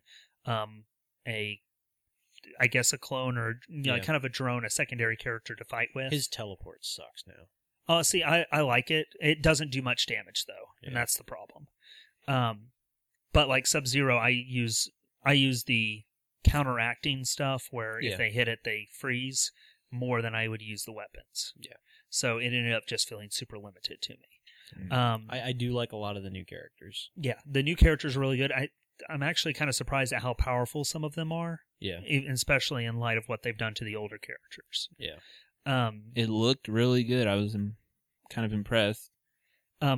Couple things they are doing is they have this faction wars thing, which I don't think you can actually fight in the faction wars right now, but you add points to it every battle you have. There was a thing that popped up on mine that said I could participate in some tournament thing for it, but I didn't. I had just finished the story mode and I didn't want to play anymore. Yeah, mine were redded out, but they might be up now that I completed the story mode. Then they also have living towers, which change. There's one that does hourly, there's one that does daily, and then one that does weekly. Yep. Which is really cool. And then they have other towers where you can do, hey, test your might, test your luck, do normal fighting. They unfortunately do not have the tower that does the really weird shit. Yeah. Like Scorpion trying to give Sonya a teddy bear. And Sonya doesn't want the teddy bear. I heard those so they're going to Bombcast fight. guys talking about the tower thing. Yeah. It sounds neat. Yeah. Yeah, the Mortal Kombat 9 one was fun just because it had stupid shit. But this one doesn't. It's good. It kind of steps in. It forms it does the function it needs to. And then I guess the biggest thing to talk about would be they're microtransactioning the hell out of this game. Like you can pay $20 to unlock everything in the crypt. Yeah. You can pay. There's they have easy finishing moves. You can pay $5 to get 30 of those credits, but they are consumables, and there's only a limited amount in the game. No, thank you. Yeah, yes. So that was a corporate thing. I'm sure the creators didn't want to do that, but yeah, they've usually been really good about they that. They can't make arcade cabinets for it anymore. Yeah, I mean, if you think about it, Mortal Kombat was always at least in the arcades, was a huge moneymaker because quarters and shit. So, I mean, I'm really enjoying it. The only thing I don't like that they've done is in Injustice, you kept your health at the same level. Yeah. So. Oh, you don't like the regenerating health bar back then? I mean, it's fine for what it is. There's some times that I'm really glad I don't keep my health at the same level. Yeah. But it made things more interesting because you only had a single bar of health. I mean, you had 2 bars of health, but as soon as one of your bars was depleted, that was, you were down to one last bar. And whereas if your last bar was halfway empty and the guy comes back with a full bar, you're at a disadvantage, which is interesting. The only other thing, and it's a small thing for me, but it's an animation thing. Yeah. I still hate that you can be locked in an animation, it finishes, you punch somebody, and they end up standing there for 5 or 6 seconds before falling to the ground, laying there for another 5 seconds, then getting up, and then fighting again. Like, if you're at the end of a combo and whatever, it should knock them out, or they should, if they're standing there, just kind of shake their heads, and then kind of get back into the fight. It shouldn't need to be a hit, okay, you're at the end of this animation, wait for that animation to finish, fall to the ground, wait for that animation to finish, step back and stand back up just so you can fight again. Yeah. It just, It feels like they need to, with everything else that they've done into like frame counting and all this stuff, it really just feels to me like they need to make it so that if it ends the match, but you have one more match to go into, or even at the end of the match, it should just naturally progress into, hey, you got hit, they fall down instantly, and then do this. So that's just a small thing for me. Gotcha. That's what I've been consuming. We'll be right back with Nerdatoire. Happy, happy, joy, joy, happy, happy, joy, joy, happy, happy, joy, joy, happy, happy, joy, joy, happy, happy, joy, joy, happy, happy, joy, joy, happy, happy, joy, joy, joy. Now we're back for Nerdatoire. This week was my topic. It was 3 films that turned out darker than you originally thought they'd be. So, Daryl is actually going to be choosing our topic for next week. It will be his first topic. Yay. So he gets to go first. So, Daryl, what is your number 3? Number 3 would be The Mist. Oh, yeah. That's a really good one. Like, I went into that movie expecting it to be, monster movie, more or less. Like, I didn't know anything about the actual writing, but the movie itself, once you get to the ending, which I hate to spoil it for people, but it's so amazing. It is a spoiler cast. Spoil so. it. Well, they get through the whole adventure. It's, what's his face? Thomas Jane. Thomas Jane, the Punisher, and his little boy, and the rest of the survivors in the little Jeep. And they finally get to the end there, and they realize that all hope is lost, and they've got a revolver, but they've only got enough bullets for, everybody but one person in the truck, and, well, the Punisher decides to end everyone's life but his own, including his son's. Yep. And so he kills everyone, and, well, okay, he's fucked, so he goes outside the Jeep to, have the monsters kill him, and, nope, military's here, monsters are going away. The mist is gone. Yeah, the mist just clears like right then. Everything's gonna be fine. Yeah. Except for him just on his knees screaming. Just, fuck! Me and Dad saw that. We were like, whoa. So here's the thing I love about The Mist. Yeah. And it comes from Joe, is that Joe watched the movie and his first reaction was, another Christian woman who is insane. Yeah. That actress, that lady plays a lot of insane She characters. Does, and she's one of those that I absolutely hate her as an actress. Me too. Just because everything she does, she's just a shitbird. But what's interesting about it is that if you pay attention, everything she says comes true. Yeah. Including the boy has to die and all this will end. Yeah. And the other thing is that the son does ask his dad to kill him if he thinks the monsters are going to get him. Yeah. So they set it up perfectly. And it's only if you're not paying attention, you're just kind of eye-rolling anytime that woman... even if you are paying attention, you don't expect him to, off his fucking son. That is true. And that was directed by Frank Darabont, right? Yep. Yeah. Surprising that he did that. And that's not how it ends in the novel, though, right? No, in the actual story, it ends. I think it's a novella. Yeah. It's part of a collection, but it ends with he's like writing in a notebook about what's happening, and it ends with them deciding to go into the mist. So you don't know anything that happens afterwards. I kind of like that ending. See, I do like how it pays off. I like that you get to see like the Lovecraftian huge creature. Yeah. It's like you don't even know what the hell that is. Yeah, you don't even know how to process what it is. And then I do love that ending. Like, I tried to show it to Katie, and somebody ruined it for her beforehand. Yeah, and she's just I was so mad. Yeah, I was too. And then I ended up, I think, fast-forwarding it up until the point that happens, and then stopped it for her, because I wanted her to see that giant Lovecraftian beast. Yeah. Because that was right at the end, right? Yeah. It almost looks like an island with legs walking in. Yeah, and tentacles coming out from underneath it and everything. It's so good. I haven't seen that. So I saw that in college. I need to watch it. It's going away. Everything's good.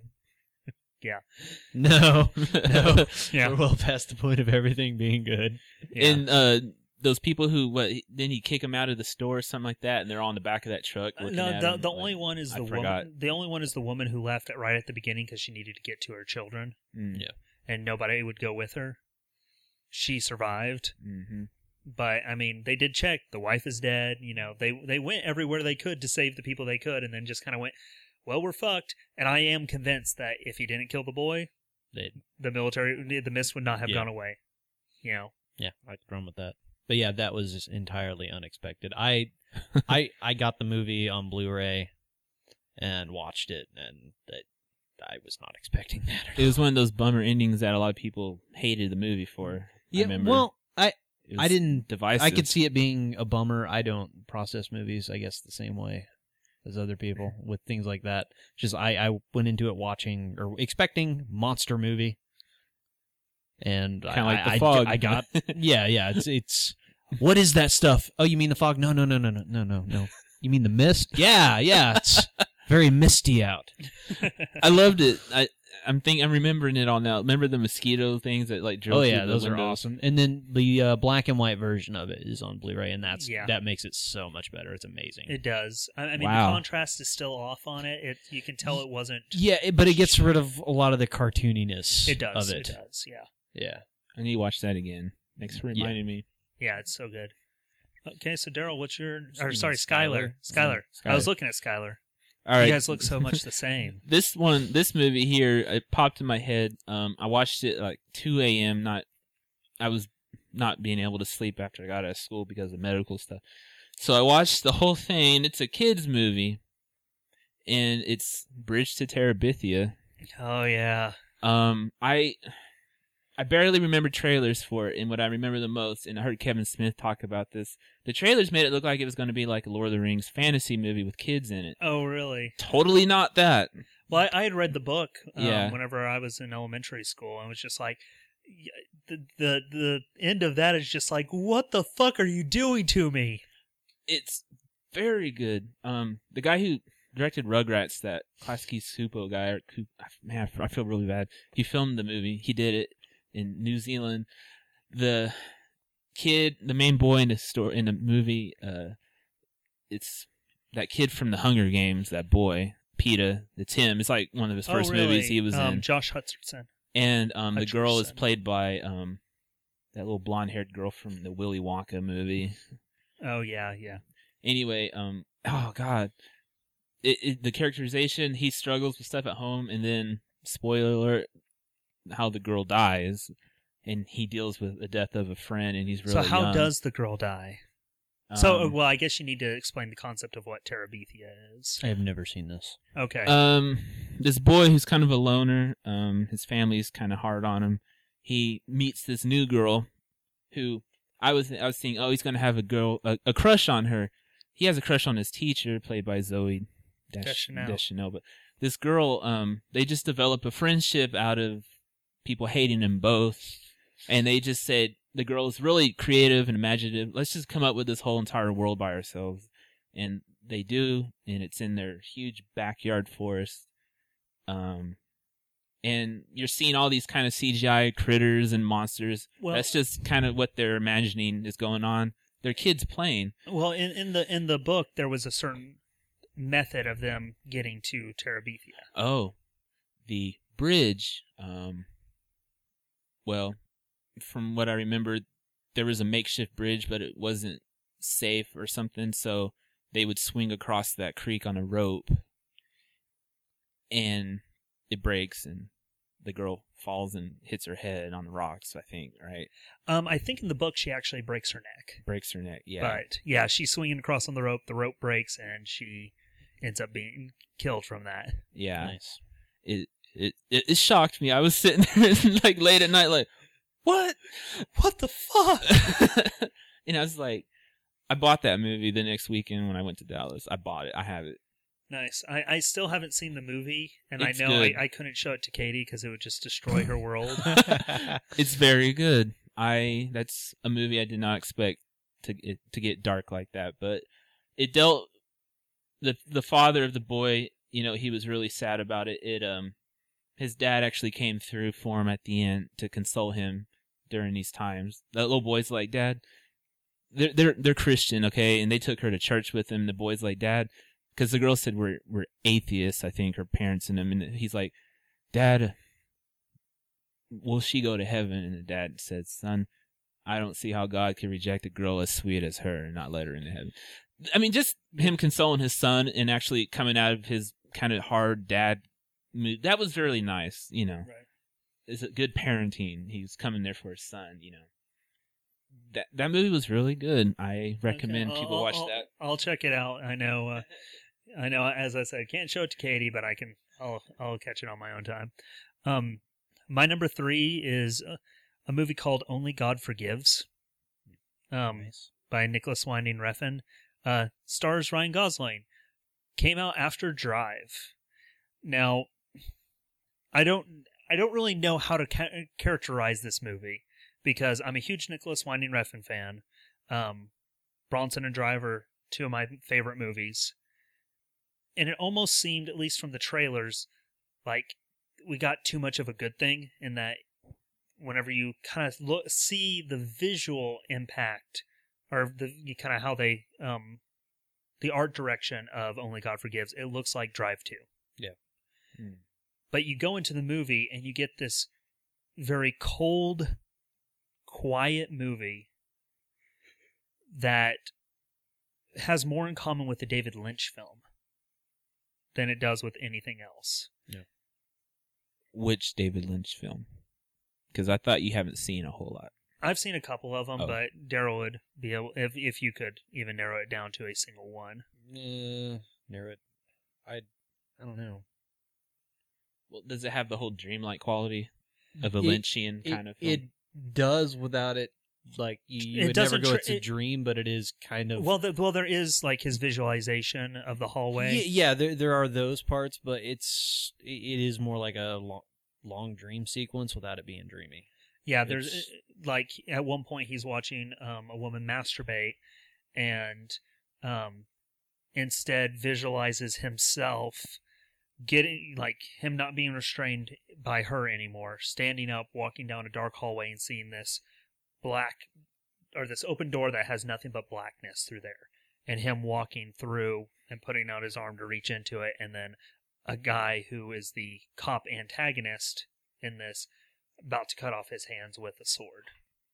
And it's a recurring image. And it ends up being like this really dark, depraved movie that I've actually had to watch a couple of times to start to actually enjoy. Examples. His mother, or this guy's brother, which you kind of realize that they're peddling drugs through this boxing ring. The Ryan Gosling's brother, his opening thing is that he wants to fuck a 14-year-old girl. And when that doesn't immediately present itself, he beats the shit out of a brothel owner and then finds, I think, a 16-year-old girl. Yeah.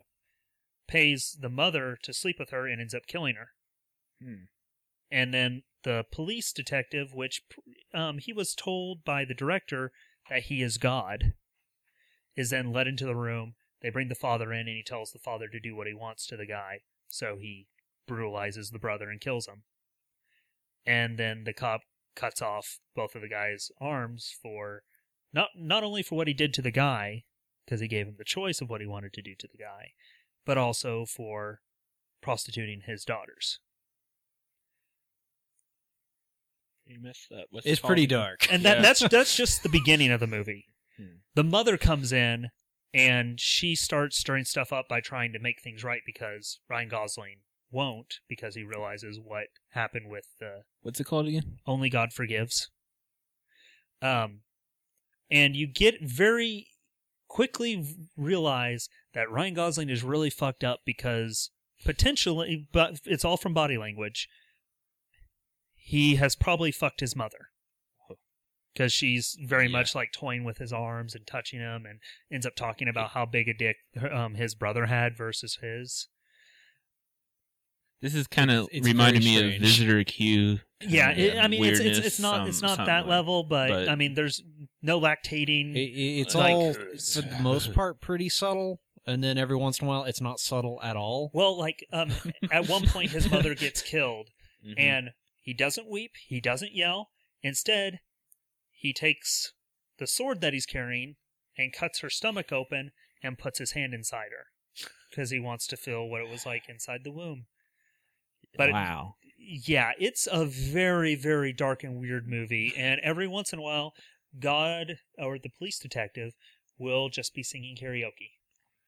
Did this make you respect Gosling even more for doing something like this? Honestly, the thing that surprised me the most is if you watch the trailer, and I'll show it to you after this, just to get Yippee! Well, I mean, none of this is really in the trailer, but it's presented like, hey, this cop is fucking with his life, and at one point he approaches him and says, hey, you want to fight? And that's the end of the trailer. And it's like, okay, this is interesting. This is, going to be it's a visually interesting movie. And the further you burrow into it, like, the more you get out of it. But the first watching is just like, what the fuck did I just watch?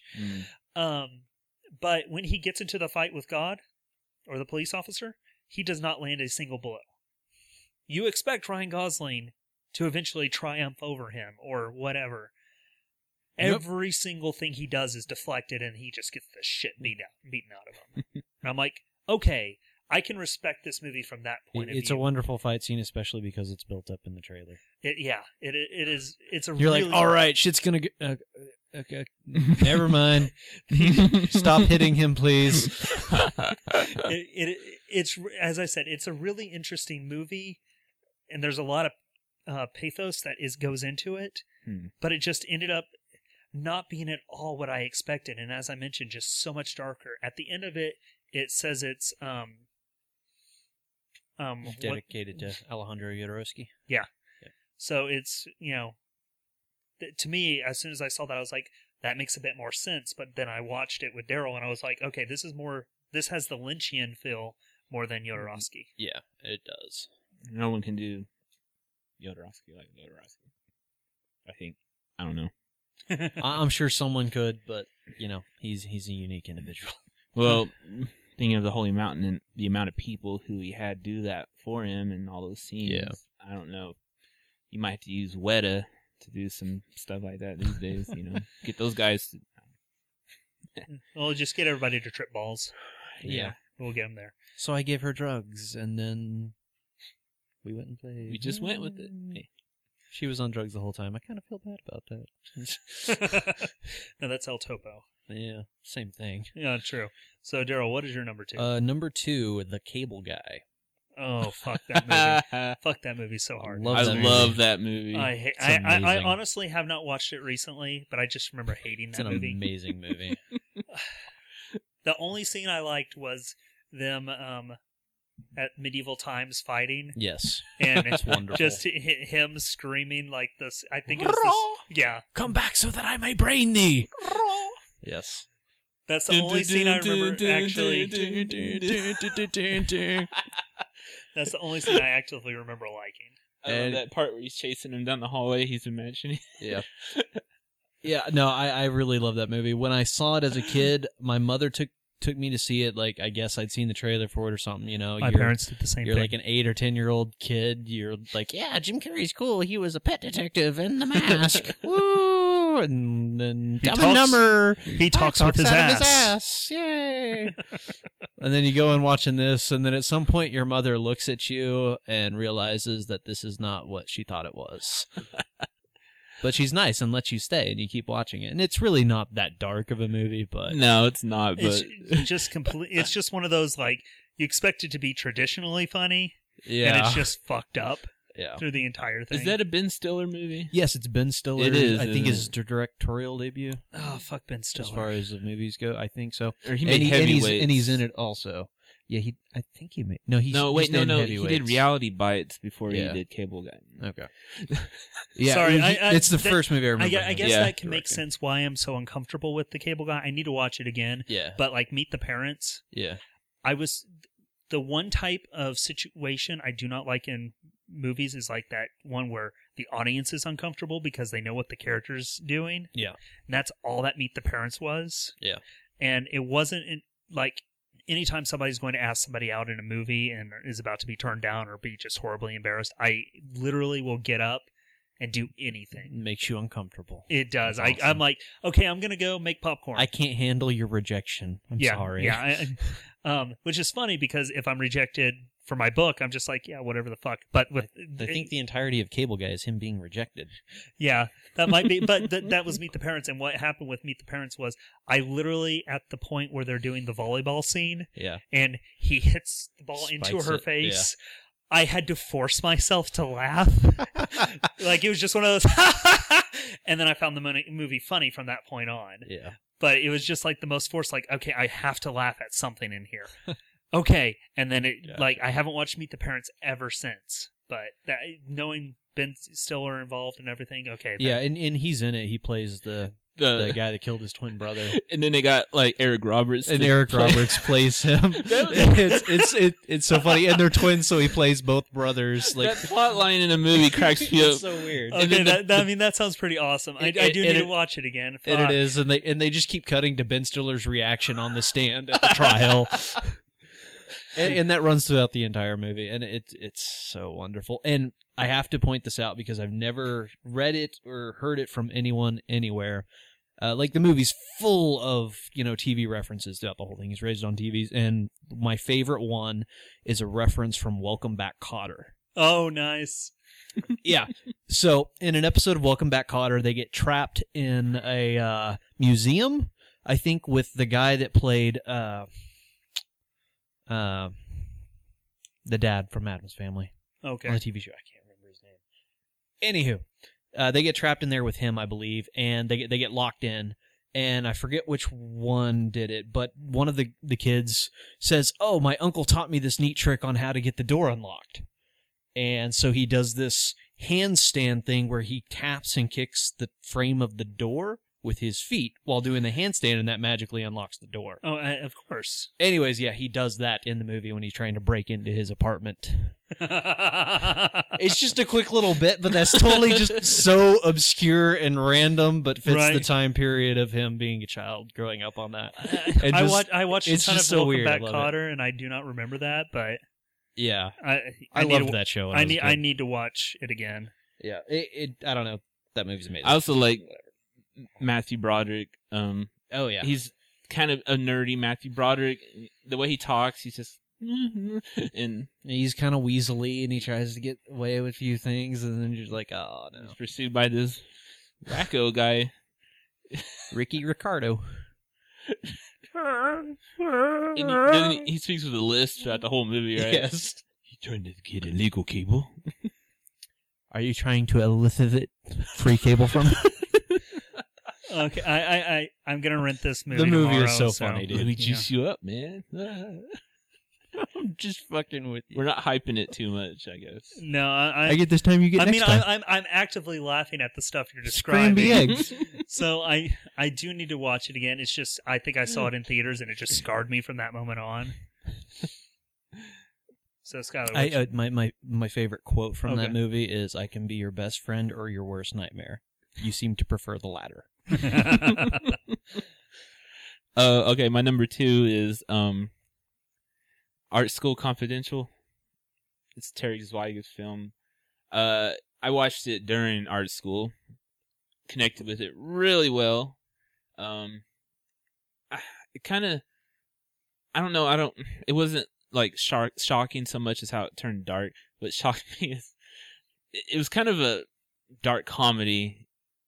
But what shocked me is that the kid, it's about this kid who wants to be an artist, and he likes to draw and paint, and people kind of build him up, like, you're really good, you should go pursue this. So he does. He goes to art school, and kind of like how I was when I went to art school, you're like, this kind of sucks. And there's people who are really good at it, who have accomplished a lot, maybe at a young age, and you really feel let down when people critique you the first time, like they just shatter your dreams, your first bad critique. Like he painted something and people were tearing it apart, and he always grew up thinking that his art was really good. And so he meets an older, more cynical student who's been through it, and he's like, yeah, this guy's I can't remember if they said sophomore. He's a something grad. And he takes him to this old drunk guy's apartment who used to go to that school. And turns out this drunk guy in this apartment actually is a local serial killer, and he kills people and paints their dead bodies. And this kid, is getting me all turned on. Yeah, this kid who meets him.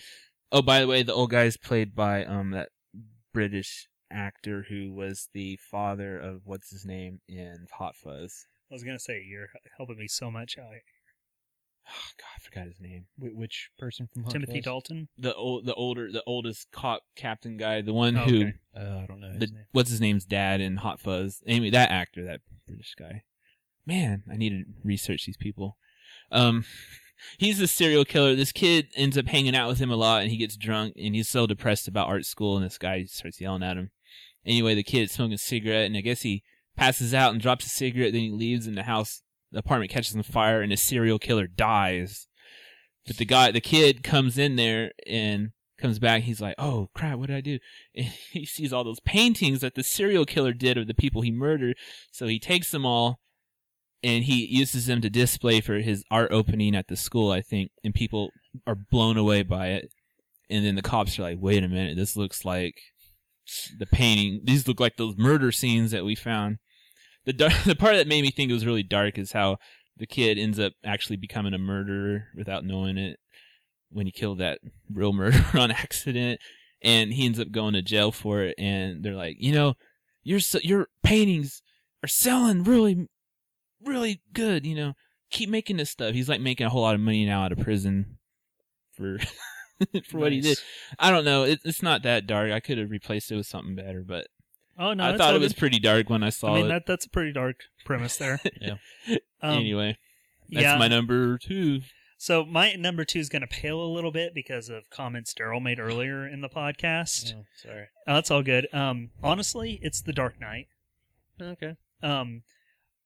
Going into that movie, there was no fucking way of knowing Heath Ledger's Joker and how dark that was going to get. Like, he put a light inside me. Yeah. And, just how cynical the Joker was. It's reported that him doing the slow clap was improvised. And just everything in there, just even the way Hans Zimmer's score with just the one note. Getting higher and higher. Yeah. That tension, man. Yeah. That tension. I just cannot imagine, there's no way that Jared Leto can follow that up. He's going to have to go for, like, Arkham Asylum Joker. Yeah. More crazy, comical, loud, maybe. Yeah, I mean, if you look at what they've kind of done with his face, they've trimmed his eyebrows. I'm not sure if they're actually going to color them, but they've been bleached at least. Yeah. He's got the short haircut. It looks like they're going for like the 90s, maybe even animated series Joker. Oh, they're not going to do the Joker's skin face ripped off, put back on him kind of Joker they have going on right now? We honestly don't know. I can show you a couple pictures of what he's tweeted out and everything, but they haven't shown his face yet. They've just kind of shown, hey, he's got the right color hair, he's done this. I honestly would like it to be in-game. Kind of like the haircut that Ryan Reynolds has right now for Deadpool, where it's shaved on the sides and, back. That's what I would like, but it doesn't look like they're necessarily going for that. Was Heath Ledger's Chelsea grin, was that his idea for the Joker? Is that from the comics? I don't know. There is a comic, I actually have it upstairs, called Joker, where they have the Chelsea smile and it's all scar tissue on there, but I'm not sure about that. I know... Yeah, they based it off of the paintings of... what's his face? I don't know. I do know that, like, a lot of his mannerisms came from Tom Waits. And... Oh, how he's kind of... Yeah, and, and I absolutely love the licking of the lips and... Yeah. All that little stuff that he does. It's so nice. Then he, like, confined himself in solitude for, like, a month. Yeah, and... kind of went crazy, maybe, a little bit. Yeah, I mean, that's kind of... He ended up taking prescription sleep aids because he couldn't sleep anymore after that, and the rumor is that it ultimately led to him, abusing the drugs that ended up killing him. Francis Bacon. Francis Bacon. Those Okay. are it was based Oh, off yeah, of yeah, the yeah. paintings of that. Yeah. Which they recreate in The Dark Knight when he does the handheld camera when he's Nice. torturing the fake Batman, and Right. he's got the cuts of beef I mean, and- alongside Oh, him. yeah. That's from that. And Which is funny because that goes back to the '89 Batman movie Nice. when they're in the art museum And and they're messing up all the Yeah, I paintings. remember The that. one that he does not mess up is the Scream one, Right. and he's like, "No, I like this one. That's the Francis Bacon painting." nice. So I mean, Nice. I absolutely love that film. Yeah. Honestly, it's the only Nolan Batman film that matters. To me, it is now too. Michael Keaton's is a nostalgic feel from a childhood perspective, but The Dark Knight, it's not even a comic book movie to me. It's just a really good movie. I Just- could watch it right now and have no qualms about it. Watching Batman Begins, if you watch Batman Begins now, it feels like Batman Returns, like that level of comical. Like there are so many one-liners and just weird, awkward things in there. Batman Returns is so much better than that. I recently watched Batman Returns, or I watched it, I think, before. It might have been before The Dark Knight came out. I was trying to, like, you don't understand how dark these fucking movies were. And then, but, I mean, if you watch it now, it's just comical. But if you think, it's kind of like the Grimm Fairy Tales. Yeah. You read Hansel and Gretel, and you go, okay, this all makes sense. And then you stop and think about it, and they're using dead children. Hansel is using dead children's fingers to trick the witch into feeding him more because she thinks that he's skin and bones. Yeah. And to frustrate her and prolong him being in there. But you don't get that just reading through it. You're just like, yeah, this is all good. That's kind of how Batman Returns is because, hey, it starts with parents fucking dumping their kid into the sewers. Yeah. Mm-hmm. Like, hey, infanticide to start the movie with. It's always a good opener. That movie kind of tripped me out. Remember when I saw it the first time as a kid? But now you watch it and you go, this is just camp. This is, you know, it feels now like 66 Batman must have felt to them when it first came out. Yeah. And that's how Batman Begins feels to me. And as Daryl has mentioned several times, you can't have a trilogy when the second movie is completely ignored. Yeah. So for me, I'm ignoring Batman Begins and Dark Knight Rises. Yeah. Because they are not part of that same timeline. No. Dark Knight, it was kind of an event going to see it. I remember the build up and everyone, Heath Ledger had already died. Yeah, he had. And we went in and I saw Batman Begins and I was like, all right, I'll go watch this. And blown away by it. I did not, just the way it started off, that shot of Chicago and just zooming in, I didn't expect it to, I thought it was just going to be a Michael Bay explosion or something at the beginning. Right. And that felt like, wow, this is awesome compared to when I saw The Dark Knight Rises and that Colorado shooting had happened and we walked in to watch it and it felt kind of creepy. Well, I mentioned this. That set a tone. I mentioned this, I think, last podcast, that for me, there's the scene where the Joker is laid out on the pool table in a body bag, and you just see a shot of Heath Ledger there, you know, the Joker dead, which for me instantly was like, did they really need to include that shot? Because it brought me down like, oh yeah, he's dead. And then, you know, the story progresses and you're like, okay, cool. My only complaint with The Dark Knight, and I know Daryl said that it did not come to mind for him at all, but my only complaint with it is because they went PG-13, that Joker scene right after where he, you know, tells him the Scar story just fell flat because you just see him pull it real quick and the body falls. And he just drops to that. And there's nothing in between there. And the way Nathan read it was that he was going to pull the knife out of his cheek and then slash his throat in one movement. But I never got that second movement there. I know Katie, I saw it, I think 4 times in theaters. For the first 3 times Katie and I saw it in theaters, she closed her eyes every single time during the pencil trick. Oh God, that was awesome the first time I saw Very it. unexpected. I loved it. It was amazing, but she closed her eyes. And so for her, she heard the head smack. She imagined it actually going into the guy's eye. Yeah. And then the fourth time we saw it in theaters, she finally watched the pencil trick, and she was like, "Oh, that wasn't nearly as bad as I thought." When I saw it, I was "It's like, so amazing." "That's Joker doing some Jokery stuff right there," and that was awesome. Ta-da. It's gone. There's a scene in the Or movie that it's magic. there's one scene right after that when he leaves that kitchen and he's creeping into the shadows going backwards. And he has the grenades and But everything. you see his face, man, it just looks really creepy, him kind of disappearing. And you want to nitpick for one small minor complaint. My only minor complaint is the very end, the last scene of Joker, he's tied up, he's swinging, and you never see him again or really hear anything. And I was like, well, is there no more Heath Ledger footage?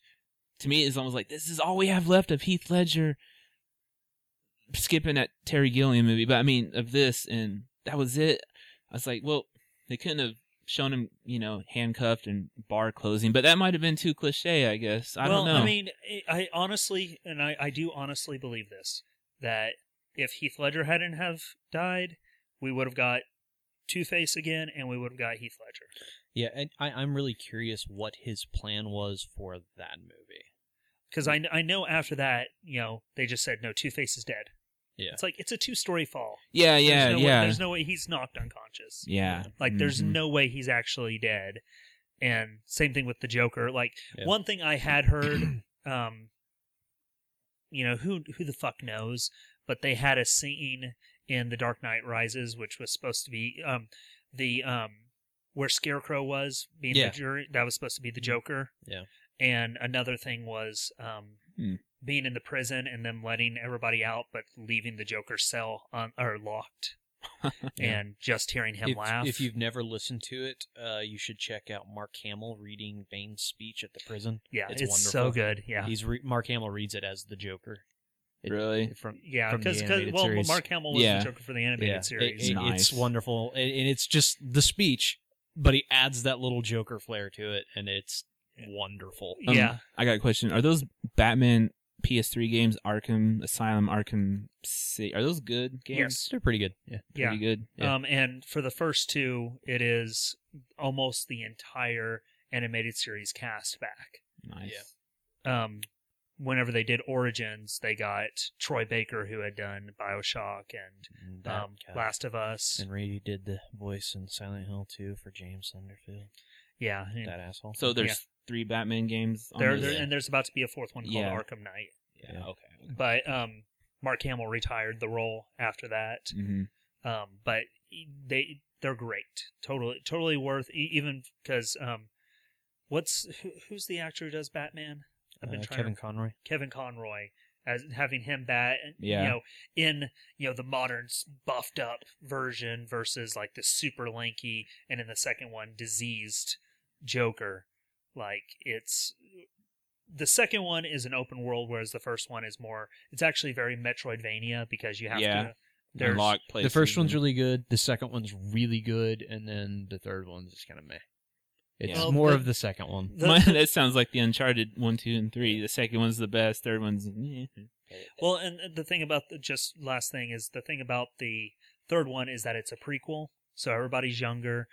The one thing I can say that's really good is the Joker's design in Origins. Yeah. Because it's him, I actually have it in my display case over there, but it's him in like a long purple coat, in a 3-piece suit, essentially. It just looks really, really cool. It's kind of the look that I want them to go for Suicide Squad. Yeah. I might have to stop by Vintage Stock and check them out if they are affordable. I think they're like $15, something like that. Do they have like ones with all the DLC already on it? Is there DLC? There is the Game of the Year editions. I'll check them out. My friend swears by Batman. Those games, I'll check them out. I have to throw out my one complaint with The Dark Knight. Go for it. Their big scene, their big set piece of the hospital exploding. Yeah. And half the building doesn't have fucking windows in it when it explodes. like it looks like a parking garage on half the building. Why is nobody bothered by that? I had never thought about it. They couldn't put CG windows in for that part. Yeah, before the building explodes, half the windows are already gone. Like, Not even like they've been blown out. They're just not Why there. did you have to tell me that now every time I watch it? It ruined it for me the first time I saw it. There are a couple of fan edits of The Dark Knight, which I do want to watch, which I think I have one of them that actually doesn't show the Joker up until a certain point to make him more mysterious. Nice. Yep. And then there's another one that tells it Memento style. So you kind of... Does not sound Well, I'm not sure if it is actually Memento, but the idea of it is that you kind of get to see the rise and fall of Harvey Dent concurrently, that sort of thing. But I don't think I've been able to download that one. But there are a few of them of it, but it's one of those movies that I would call near perfect, minus a few quibbles. So, Daryl, what is your number two? Or number one? What is your fucking number one? This one's a difficult one because I haven't seen it since I saw it in theaters, and that was 2007. Okay. And my pick is Atonement. Ooh. Yeah. I have that movie. That one does fuck with you a bit. That's a good one. That movie's mean. It's like, I really loved that movie. I do not want to watch it again. Yeah, that's one of those that after we finished it, Kay was like, yeah, we're not owning this. Atonement, the Keira Knightley one, right? Yeah. Yeah. Oh, I can watch it a lot because I'm a huge World War II era fan. Well, and I absolutely love that director. He's one of my favorite directors. He's the one doing the new Pan movie. Oh, cool. And one of my favorite movies is Hannah. Just from a artistic standpoint. Hannah was really good. He also did Anna Karenina. Yep. Which was interesting. Have you seen it? No, I have not. What they basically, how they framed it, it almost feels like you're watching a stage play, just with the depth of field. Yeah. It almost feels like you're looking at sets, but in a good way. Not everything's lush and everything, but it does almost look like you're looking into a diorama. I guess that's the best way to put it. That's cool. But yeah, that movie's mean. You like the ending? I mean, is that the part that got you? No, I really liked it, but yeah, the ending's just so fucking not cool. The whole the problem with it is that it is a period piece up until a certain moment, and then they just hard cut to Vanessa Redgrave. This is an interview. Okay, so basically the idea of atonement is she's atoning for her sin. The intro, the actual majority of the story for Atonement, and why I'm kind of pissed at the ending, is that it is a period piece. James McAvoy and Keira Knightley are young lovers, and the one time they decide to consummate their relationship, Keira Knightley's younger sister, who's in love with him, who's in love with James McAvoy, walks in on them having sex. Sayers Roman, Saoirse Ronan. Yeah. Yep. She walks in on them having sex, and then completely fabricates a tale that I can't even remember what exactly it was. What's the girl that you guys mentioned earlier who was in that movie? Anyway, Juno Temple. Yeah. She's the girl in Atonement who Benedict Cumberbatch rapes, who comes back in and says that she was molested, I guess, and she blames it on James McAvoy. Okay. Yeah. I think that's that same actress. Yeah. Sorry. But anyway, so she blames a rape on James McAvoy, which ends up destroying their relationship. He gets sent off to war. Keira Knightley becomes a nurse. Mm-hmm. And you get this great reconciliation between the two of them. Because they don't get to see each other for 4 years. Yeah, you get this great reconciliation, and then hard cut to Vanessa Redgrave going, so the truth about it is they both actually died before they could ever see each other again, so this book is my atonement. He died of septicemia, and she was drowned in a tunnel during the bombings. Yeah. So and those were real. That actually happened in real life. Those tunnels. Yeah. Yeah, and so they never got. My lie fucked up their lives. So me writing this novel was, it's not really based in facts afterwards, but it was kind of my version of. This is probably what should have happened. Yeah, this is my version of bringing them together, and this is my atonement. Fuck you. You're a bad person. Why do you play with my emotions? Yeah. That part bothers me from a writer's perspective. It does. I don't really want to have to explain everything to you, you know. Well, I mean, for me, the only reason why I'm fine with the idea of it. Mm-hmm. The problem is that it is basically a hard cut to it. Yeah. You have no indication of this at all through the entire and then it's just this very static environment they're in. It's obviously like a talk show. Yeah. And there's nothing. It's just like, if I remember right, like a black room, and they're on like white sofas or something or on white chairs. It threw my wife off when I made her watch it with me. She's like, "What?" Yeah, What's Katie and I on? saw it in theaters, and just fuck. Yeah. Some of my favorite parts, like it kind of came out of nowhere too. Is when the youngest sister, it shows how she has been a nurse. And it cuts to black and white real film footage of British soldiers during World War II, and they start playing Debussy. And before Twilight took that song and used it in their movie. But, and that kind of was weird. It came out of nowhere, that part. But my favorite shot in the whole movie is that all one long take of the scene where they're all, the British soldiers are trying to retreat from France after they invaded and it went bad for them. And man, that scene's amazing. It's beautiful. Yeah, one long take. Really well. Everyone, yeah, it's amazing. But yeah, fuck that ending. Yeah, fuck. So, what is your number one? Okay, I was born in '84. I think I saw this movie in '88. One time in theaters. It has like 12 sequels to it. It's The Land Before Time. Oh, fuck. Fuck that movie. Don Bluth, that animator, I wish he would make something else. I heard he might be doing something else. His animation is amazing. Land Before Time. Too bad he's just the fucker. Two Dogs Go to Heaven. All Dogs Go to Heaven. The Secret of Nim. Which was also incredibly dark. All Dogs Go to Heaven. Why did I say Two Dogs Go? I was thinking that Two Stupid Dogs. All right, Land Before Time. My mom took me to see it, and my grandma went too, and it was dinosaurs. I loved dinosaurs. First, what hit me when I watched it, I was like, this animation doesn't look like Disney animation. It looks more grittier, more harder edged. Yeah. And golly, there's so much about that movie now. I'll get into it real quick. Okay, Littlefoot, the little Brachiosaurus dinosaur baby, his mom dies by sharp tooth.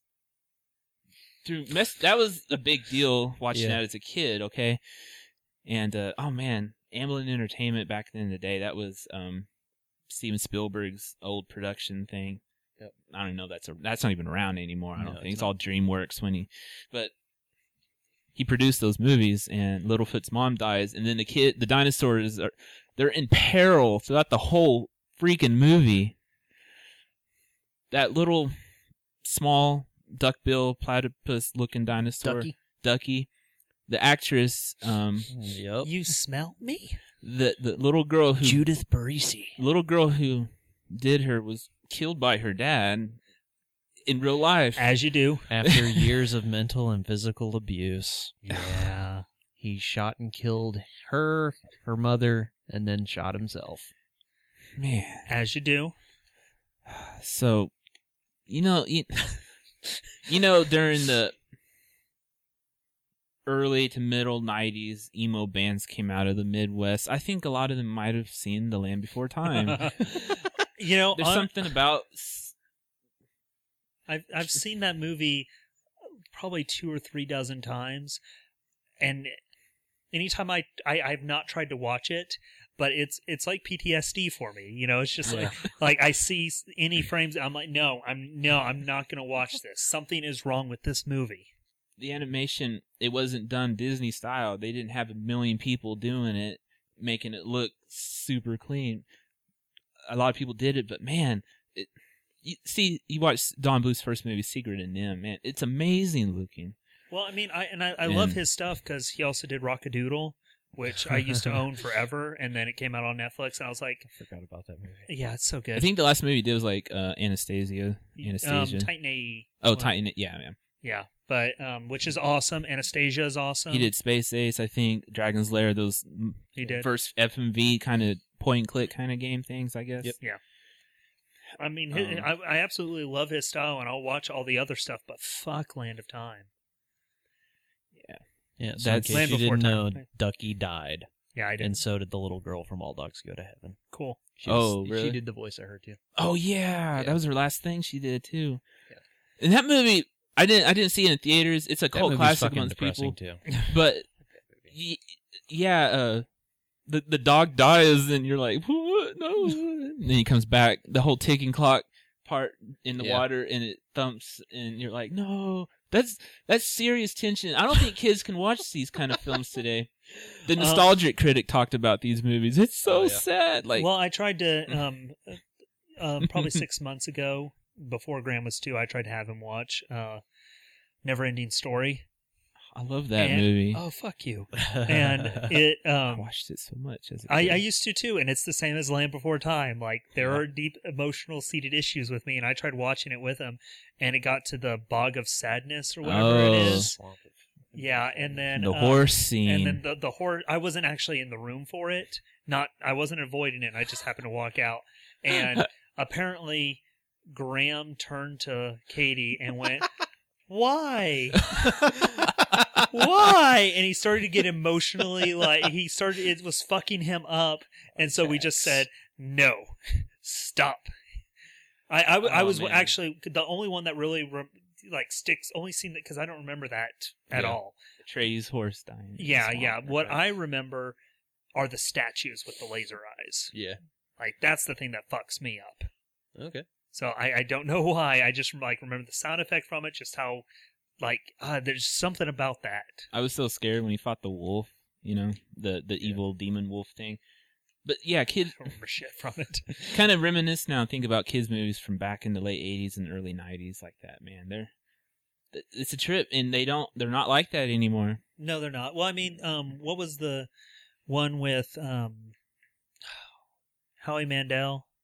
Little Monsters? Yeah, that movie will fuck you up too.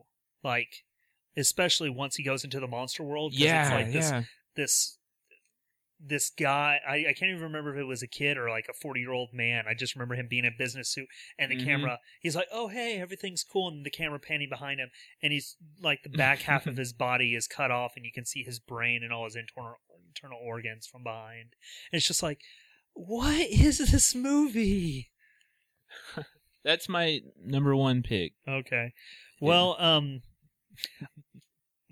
my number one doesn't fuck me up nearly as much as either of those movies did, but I think it's the themes of the movie that more fuck with me. It's a movie called The Fall by Tarsem Singh. Have not yet watched it. Oh. Well, if we have time next Wednesday, watch him. Cool. We're watching Dawn of the Dead and The Fall. Okay, so The Fall stars Lee Pace. There's actually multiple reasons why it's a super dark movie. Now, it's from the same director who did The Cell. So that's a pretty cool movie. The Cell. Yeah, and that one's pretty dark too. Another Vincent D'Onofrio joint where he is amazing. But in The Fall, Lee Pace plays a stuntman in like 1930s, wherever. I think they're in Mexico, and he was doing a stunt on a horse and ended up breaking his back and becoming paralyzed. The main character, however, is this little Spanish girl in here who goes to him, and the guy she keeps asking him to tell him a story, and they're kind of interacting. He's annoyed by her, but he begins telling her this story with a gunslinger and all these tropes. And as the story, it's one of those where it's kind of campy, but at the same time really dark.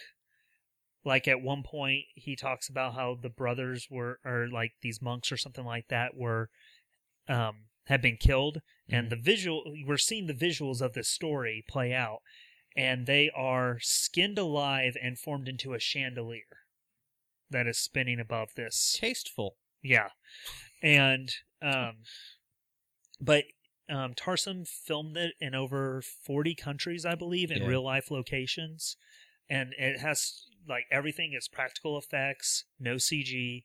And they do great transitions with like an evil priest's face, and then it becomes the sand dunes that they're walking through at the time. But what's really fucking dark about this movie is that Lee Pace is telling this story in order to get the girl to get him morphine so he can overdose and kill himself. Nice. And in the process of doing this, she ends up falling and busting her head opening and having to have brain surgery. Oh, delicious. It is a supremely fucked movie. The worst part, however, and this might color your this one scene for you, is that there's a point where Lee Pace has to yell at the girl to leave him alone. Yep. Little girl did not know that scene was going to happen, and he yelled at her so much and scared her that she pissed herself. Yeah. So, like, it's one of those that it's an amazing movie. It's beautiful. It's dark as fuck. Yep. And then to find out that he actually had to scare this little girl in real life without telling her nobody told her what was happening. She was just a little girl who happened to be in the area. Yeah. Like, fuck Tarsum. Right in his fucking face. So that's The Fall. Totally worth watching. But damn, it's just a super dark movie that doesn't really... It looks really colorful. It's really colorful. It's really interesting. It makes Tarsum one of my favorite directors. And you went in not knowing it was going to be like that. Well, kind of, right? I mean, you see The Cell. You know The Cell has such fucked imagery, but it's, hey, you're in a serial killer's mind, and you think The Fall is just going to be, hey, this guy is telling this girl this story, and then, oh my god. Like, where... You know, after that, he did The Immortals, which has more fucked up imagery, like, who was the... I can't even remember the actor's name from The Wrestler. Mickey Rourke.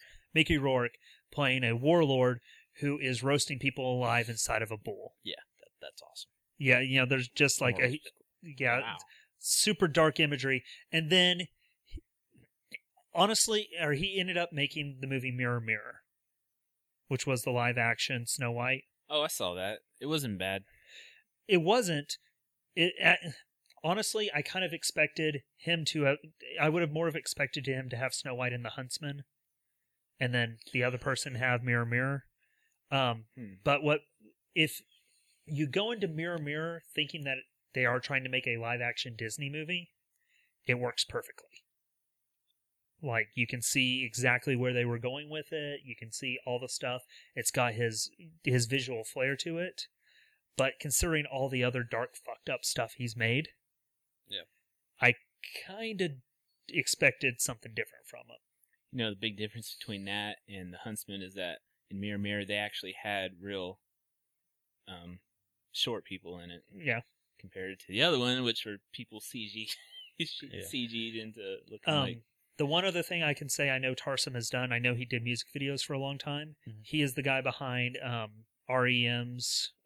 whatever, it's Me in the Corner, Me in the Spotlight, Losing My Religion. That's it. He was the one who did the Losing My Religion video. Wow. Which had an impact on me as a kid because it's a weird fucking video. Yeah. That's a good album, too. Document, right? Isn't that what it's called, the REM album? I think it's called Document. I have no idea. This is the End of the World song is on there. This is the End of the World. That's like a cult college indie album. Right. Yeah.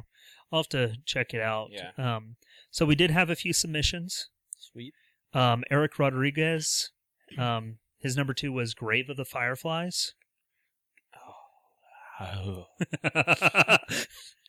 I mean, it's Studio Ghibli. You can almost only watch that movie one time and never watch it again, you know? I honestly have not seen it. Neither have I. My wife I got her into all the Studio Ghibli movies, and that's the one I haven't had her watch yet. Do you know what it's about? No. Oh, man. If I taught history class in World War II history, I would make my class watch that movie. So the idea of it, if I'm right, as I said, I haven't seen it, correct me if I'm wrong, is it's about 2 kids who have lost their parents after Hiroshima and Nagasaki. Okay. Well, actually, the dad was in the Imperial Navy, and I think he died somewhere in battle. Okay. And their mom burns alive because the Americans would drop cans of oil on fire and, Right. paper houses, so their mom dies, burns alive. Okay. It was before they were just totally bombarding Japan by then, so it was probably near the end of the war. Okay. But it's them trying to survive and Yeah. all that stuff. So very, very dark and depressing. I have Sounds not like it. seen it. Oh. And especially now, if you're like, oh, Spirited Away and Yeah. Howl's Moving Castle, light, whimsical fun. Mm, I mean, if you watch Princess Mononoke, that has some of that darkness in there too. Yeah. But to go from Howl's Moving Castle to Grave of the Fireflies, fuck. When it came out, it was a double bill. That's an Isao Takahata movie.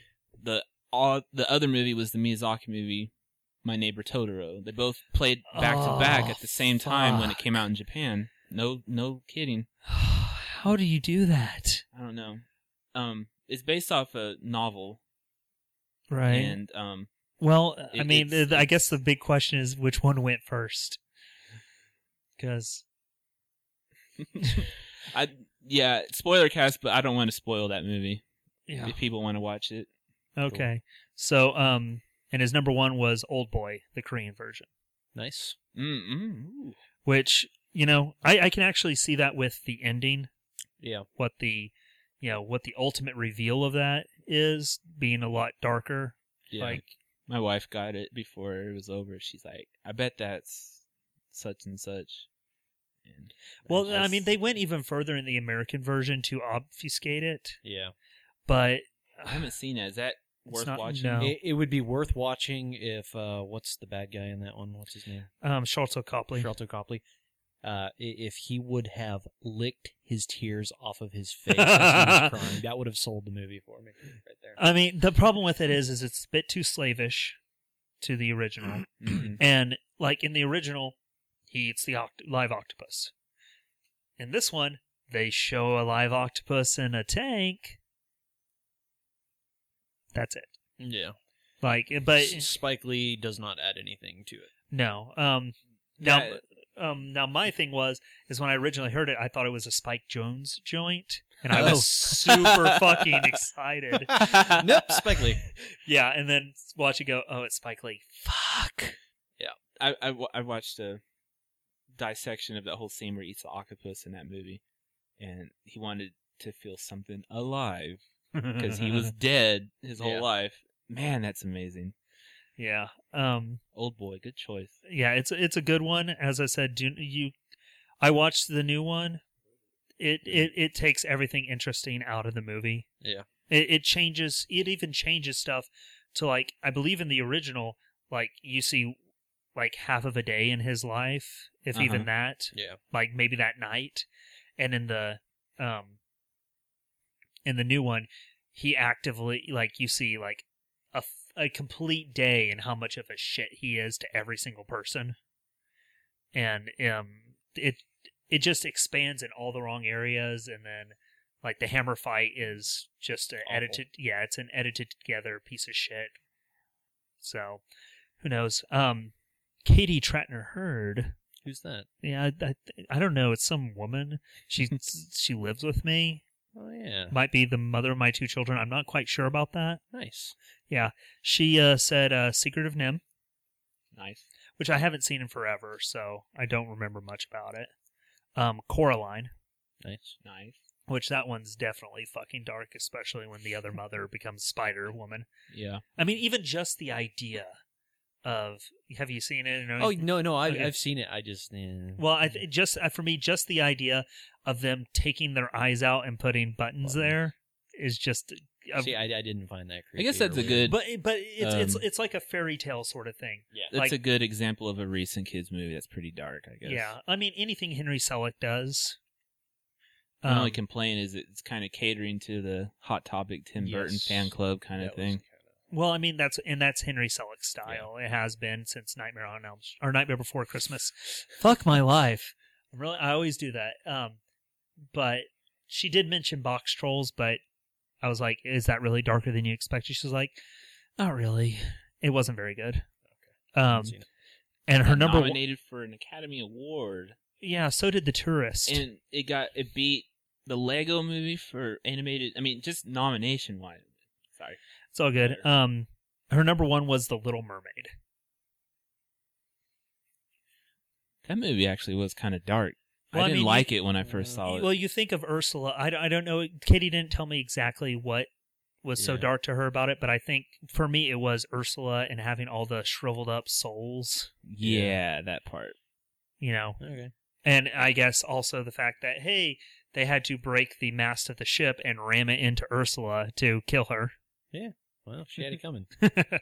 Well, it's a little bit different than all the other Disney villains that fall to their death. True. Which can be quite fucked as well. Didn't even falls to their death. Yeah. True story. Yeah. I mean, even in Up, what's his face falls to his death. Like, okay, cool. Funny. So Nathan Steinman, his number 3 was Being John Malkovich. Okay. Yeah. I love that movie. Definitely not knowing what that movie is. It does go into weird places. It gets a little dark at the end. The only scene that really sticks out to me, I haven't seen it in forever, is the Malkovich. Oh, wow. Malkovich. One piece of trivia I just picked up on is apparently the car that was driving past that goes, "Hey, Malkovich," and they throw a beer can at him. Yeah, it was just a normal extra who happened to drive across the set and throw it at him. Yeah, and they loved how much Malkovich's frustrated yell that they were like, "We have to use that," and upgraded that guy to an actor and increased his pay. Yeah, because he talked. Yeah. Yeah. So that was awesome. Nice. I did not know that. That's awesome. Yeah, it's You get SAG minimum once you talk. yeah. Number 2 for him was The Dark Crystal. Ooh, man, fucking Skeksis. Like Gelflings. Yeah, I tried to start to show that to Graham, and Katie was like, "No, you're not doing that." So, Henson, love those old ones like that. Oh yeah, and number 1 was Magnolia. Okay. Magnolia fan there. I actually really like Magnolia. I've told the story before that I watched the movie, liked it, told my mother hey, you should watch it. She goes, "How bad's the language?" Not bad. I don't really remember anything. I seriously did not remember any bad language in there. And I made her watch, or she ended up watching. She's like, I had to fast forward through every Tom Cruise scene. Yeah. I remember liking that movie too. It was a trip. Yeah. I mean, I really do like it. I need to watch it again. I had it on VHS. It was 2 tapes. Yeah. That's what I have. I used to have it on DVD, but it looks like I don't have it anymore. But I didn't know that was a Paul Anderson. Yeah. Yeah. And I had saw Boogie Nights before that. Well, there's reportedly, or one of the trivia pieces is that one of the somebody that they had reading the script threw it across the room and said the language in this is fucking awful. So good choice there, Nathan. So, and David Ferguson submitted. His number 3 was True Detective Season 1. Okay. Since Season 2 has not come out yet, but it is about to. I still love that series. I really wish they had actually had the balls to follow the existential horror. Yes. I haven't seen the first season, but I saw a teaser of the second season. It looks interesting now. I just need a chance to watch it. Yeah, you definitely need to watch Season 1. As I said, the biggest problem is that going into the last episode, they have a full existential horror bent going for it. And they build it up. And then they just kind of jerk off on the table and say, hey, how do you like that? Not what you were expecting, was it? But the second season, is it in the same kind of universe? Nope. Well, it's more like American Horror Story, where they're where it's in a different time period. It kind of looks like they're kind of going to do the same format, just with. Oh yeah. Well, it looked like that. Like, what's his face was being interviewed. In Bruges, that actor. Colin Farrell. Mm. Yeah, like it looked like Colin Farrell was being interviewed at one point, so they might be doing the. You mean Bullseye? Yeah, Bullseye. Bullseye was being interviewed, Alexander. so they might be jumping back and forth between timelines like they did in True Detective. Cool. So that would make sense to me. Yeah. But who knows? We don't know what the format of the new show is going to be. His number 2 was Watchmen. The reason for him is that he had not read the graphic novel before, so he had no idea what the fuck was going to happen in there. I do have to say, I do like the movie ending better than the comic book. I have the graphic Well, novel. Nathan I might didn't fight read you it. over that, but Yeah, I'm sure he will. what were you saying? I have the graphic novel bought in college. I didn't read it, but the whole what's his name beating up on that poor lady, superheroes with flaws beating up on women was domestic violence I hate. So that was pretty crazy watching that and not expecting that. Yeah, and the whole thing about the comedian raping her and hey, guess who Silk Spectre's father is? All that stuff. The thing I really do like about it is that they did add to the story, or to the movie, like before you're just kind of getting one-off images of the comedian's death, and instead they choose to show it to you, which is really cool. I still want the fan edit where it speeds up the fight scenes, not super fast, but anytime there's slow-mo, makes it so it's back to normal speed. Oh, that's a Zack Snyder thing, right? It is, Yeah. but it's one of those, like, whenever they're assaulting the prison, it's a great sequence. I don't think it's filmed in one shot, but it has the feel like it. It might actually be a one shot, but every single time they do a punch, like they'll punch and freeze, like they'll hit the person and then just stop or follow it through until they're in a pose. Yeah. Or she'll jump and kick the guy Hitting and land and just sit there for a few seconds while the other guy is moving forward. They're just hitting the comic book frames. Yeah. And it's just like, I love the idea there, but fucking speed it up. Yeah. So I just want to see what that would look like, if it would change the movie at all, if it would still be interesting in that way. Without reading the comic, I like Rorschach in that movie. That's my favorite character in the whole thing. Yeah, and he's definitely the one in the comic that him and the comedian are the most dynamic people in there. And then his number 1 was Skyfall, and it was for Javier Bardem's character. Okay. Oh man, like I absolutely loved that movie. It's one of my favorite, but him taking out the jaw piece, was just like, fuck. I think that movie is so overrated, man. See, my thing with it, and it's part of the reason why I didn't like Into Darkness, was that I was watching Skyfall and going, they took the right lessons from the Joker. Now, there are problems with it. There definitely are, like him being in the subway, and he blows the thing just in time perfectly for the train to come down and try and kill him. Yeah, I got past that. That was just something stupid, but what I'm saying is that there's stuff like that. I can let things like that go. Man. I'm glad you both can let things like that It's go. easy. What I'm talking about is, like, he had to have such a specific plan for that to happen. Yeah. That was part of the problem. But what they did get right was he's not a villain that can be reasoned with. He's just there to see them burn. And that's what I like so much about it. That's what I like so much about The Dark Knight, and that's why Khan just being another normal villain, when you're in this culture where, hey, you've now had 2 movies where the villain can't be reasoned with, and then you get one where he can be, when it's supposed to be, it's been framed as this big tentpole. Like, we're following in that tradition, just completely fell flat for me. You're really hung up on that Star Trek. I am. It's my greatest disappointment in the last 5 years. I would make a big argument about Skyfall, but that's for another podcast. If I ever get a chance to pick a topic, that's something else I'll talk about then. I have to make notes to argue with Nathan and you, Justin. Well, that was Ferguson, so I don't know if Nathan actually likes Skyfall or not. Oh, that was Ferguson. My bad, David and Nathan. I got y'all mixed up there. How dare you? Okay, so did you guys have any follow-ups or runner-ups? The movie Happiness. I have not got to see that one. Is that Greg Araki movie about stoners? No. Oh, no. That's that, Philip Seymour Hoffman, the Yes. guy who did Welcome to the Dollhouse. Yes. Right? Okay, my bad. Todd Schlons. I don't. Schlong. I forgot his name. Sans. God. Just keep free word associating. I'm sure this can lead to great places. I'm a poet. All right. Yeah. If I didn't know, my friend had a copy of the movie, and hey, he's like, "Hey, have you seen Happiness?" It's like, "No." I was like, "All right, it's really awesome." It's like, okay. So he kind of gave me this really awful, vague description about it that kind of went along with, the title, which is not at all that movie.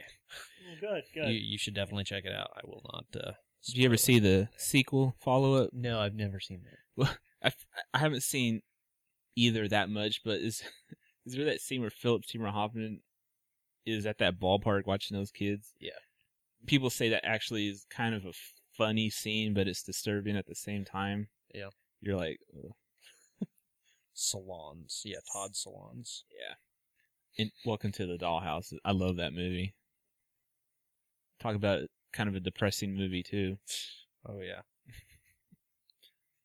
Do you have any runners up? I'm surprised none of y'all mentioned it. I was going to say Death to Smoochie. That's a good one. I do love that movie. I just don't really... I know it's a dark movie, but I was kind of... there was so much hype built up around the fact that Robin Williams was going back to do serious, not dark stuff, because that and 1 Hour Photo were, the Kinda two... around the same time, right? Yeah, they both came out like 2001, Yeah. and was him returning to serious acting, and I absolutely love Death to Smoochie. Just for me, that expectation was there for it to be a fucked up movie. Just a few quick other ones. An American Tail, another Don Bluth film. Yep. Heathers, I watched that later awesome. in life, and it became a cult classic for a reason. Yep. Lord of the Flies, the remake. We watched the black and white film in English class in high school, but the remake was really dark, especially when they kill Piggy and dropping the boulder on his poor head, and then the kids killing that other kid on the beach, and then the whole burning down the forest, and him. I never even saw the movie and knew about it, but I was like, I bet he's going to run up on the beach and see somebody, and there he sees a soldier or something. And then I was going to say Saving Private Ryan, because when I had gone to see that as a kid, I had grown up seeing war movies, and none of them were that graphic. Platoon, but didn't expect to see an onslaught of carnage in the first 20 minutes of a movie like that. Right. I honestly don't think I've ever finished Saving Private Ryan. What's wrong with you? I am just a broken individual. It's cliche in all of the wrong places, soldier-wise, the guy from Brooklyn, all that stuff. But, man, that opening scene is film cinematic history, man. Well, and I think it's just been replicated too much in other movies, like Enemy at the Gates. None of them do it the same way. Okay. It's its own thing, man. Okay. Oh, and the Nationwide Make Safe Happen football NFL Super Bowl commercial. You ever saw that Nationwide? It's a kid talking about all these things he's dreaming about doing. He goes, and I can fly and blah, blah, blah. If I wasn't dead, Nationwide is on your side. It was really, it was a bummer commercial on the Super Bowl, and I everyone. might have to include that just in the show description. Nationwide Make Safe Happen. Okay, so my only one is a movie I've talked about before called Dead Girl. Yeah. This fucking movie, you see the poster, you even see the actors in it, you kind of think it's going to be a normal zombie movie. It's called Dead Girl, it's got a dead girl on the front with, the whites of her eyes showing. It stars Shiloh Fernandez, I believe, who he ended up being in Red Riding Hood with Amanda Seyfried. And the other guy, I don't remember his name, but he's kind of the annoying horror guy. He was in Cabin Fever 2. Okay. But he kind of played... The basic idea of this movie is it's two guys in high school. They decide to skip school and go to this abandoned mental institution, drink beers, fuck up, place, all that good stuff.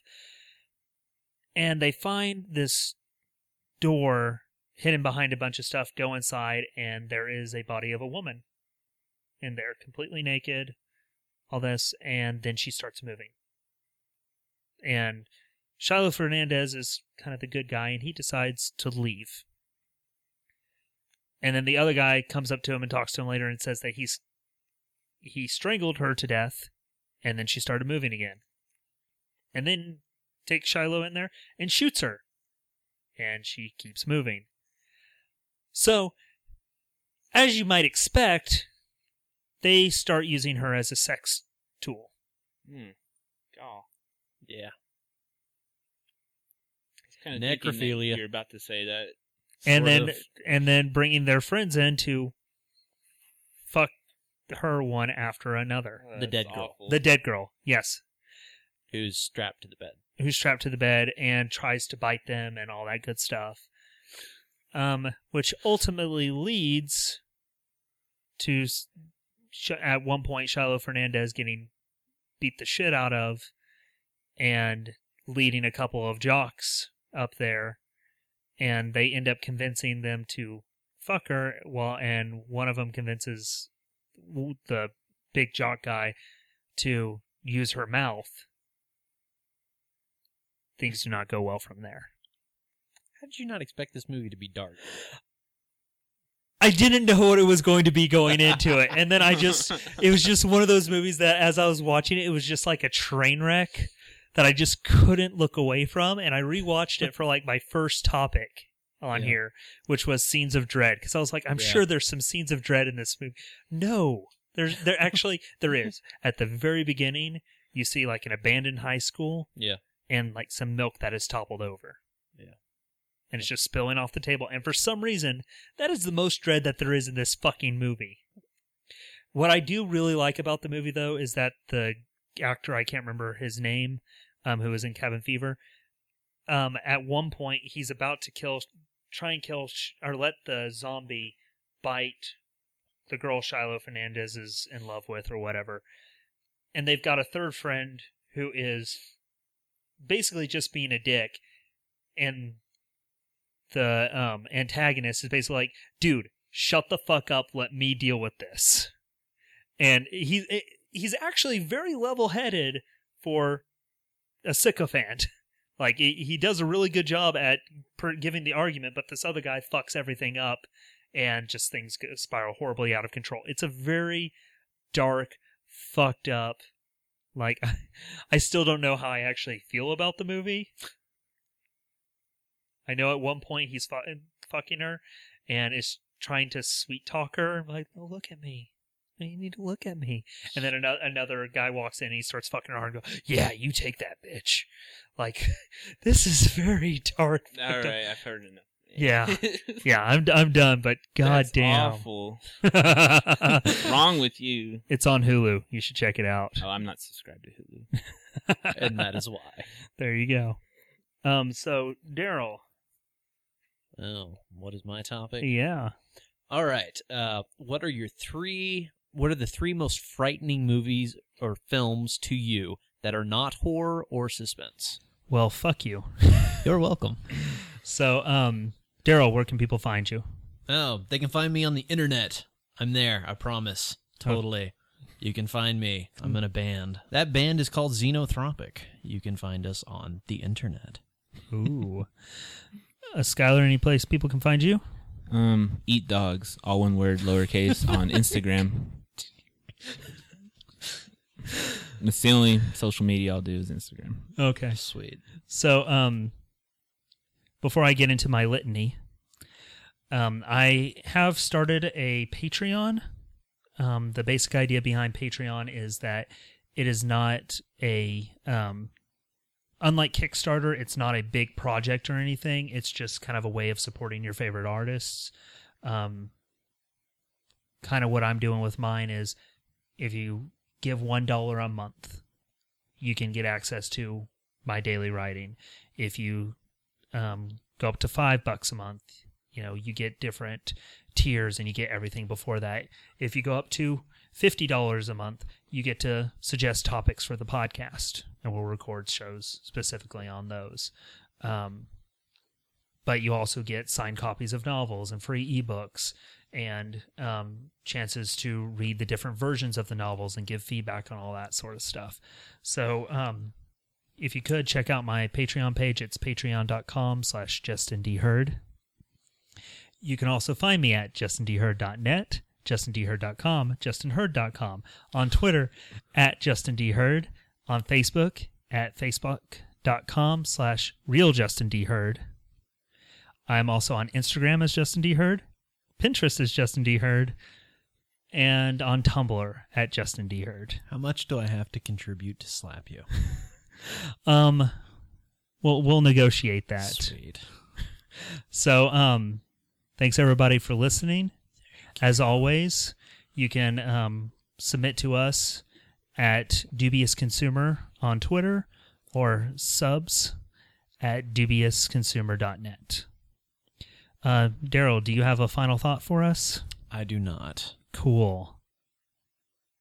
Fuck. Peel me from the skin, tear me from the rind. Does it make you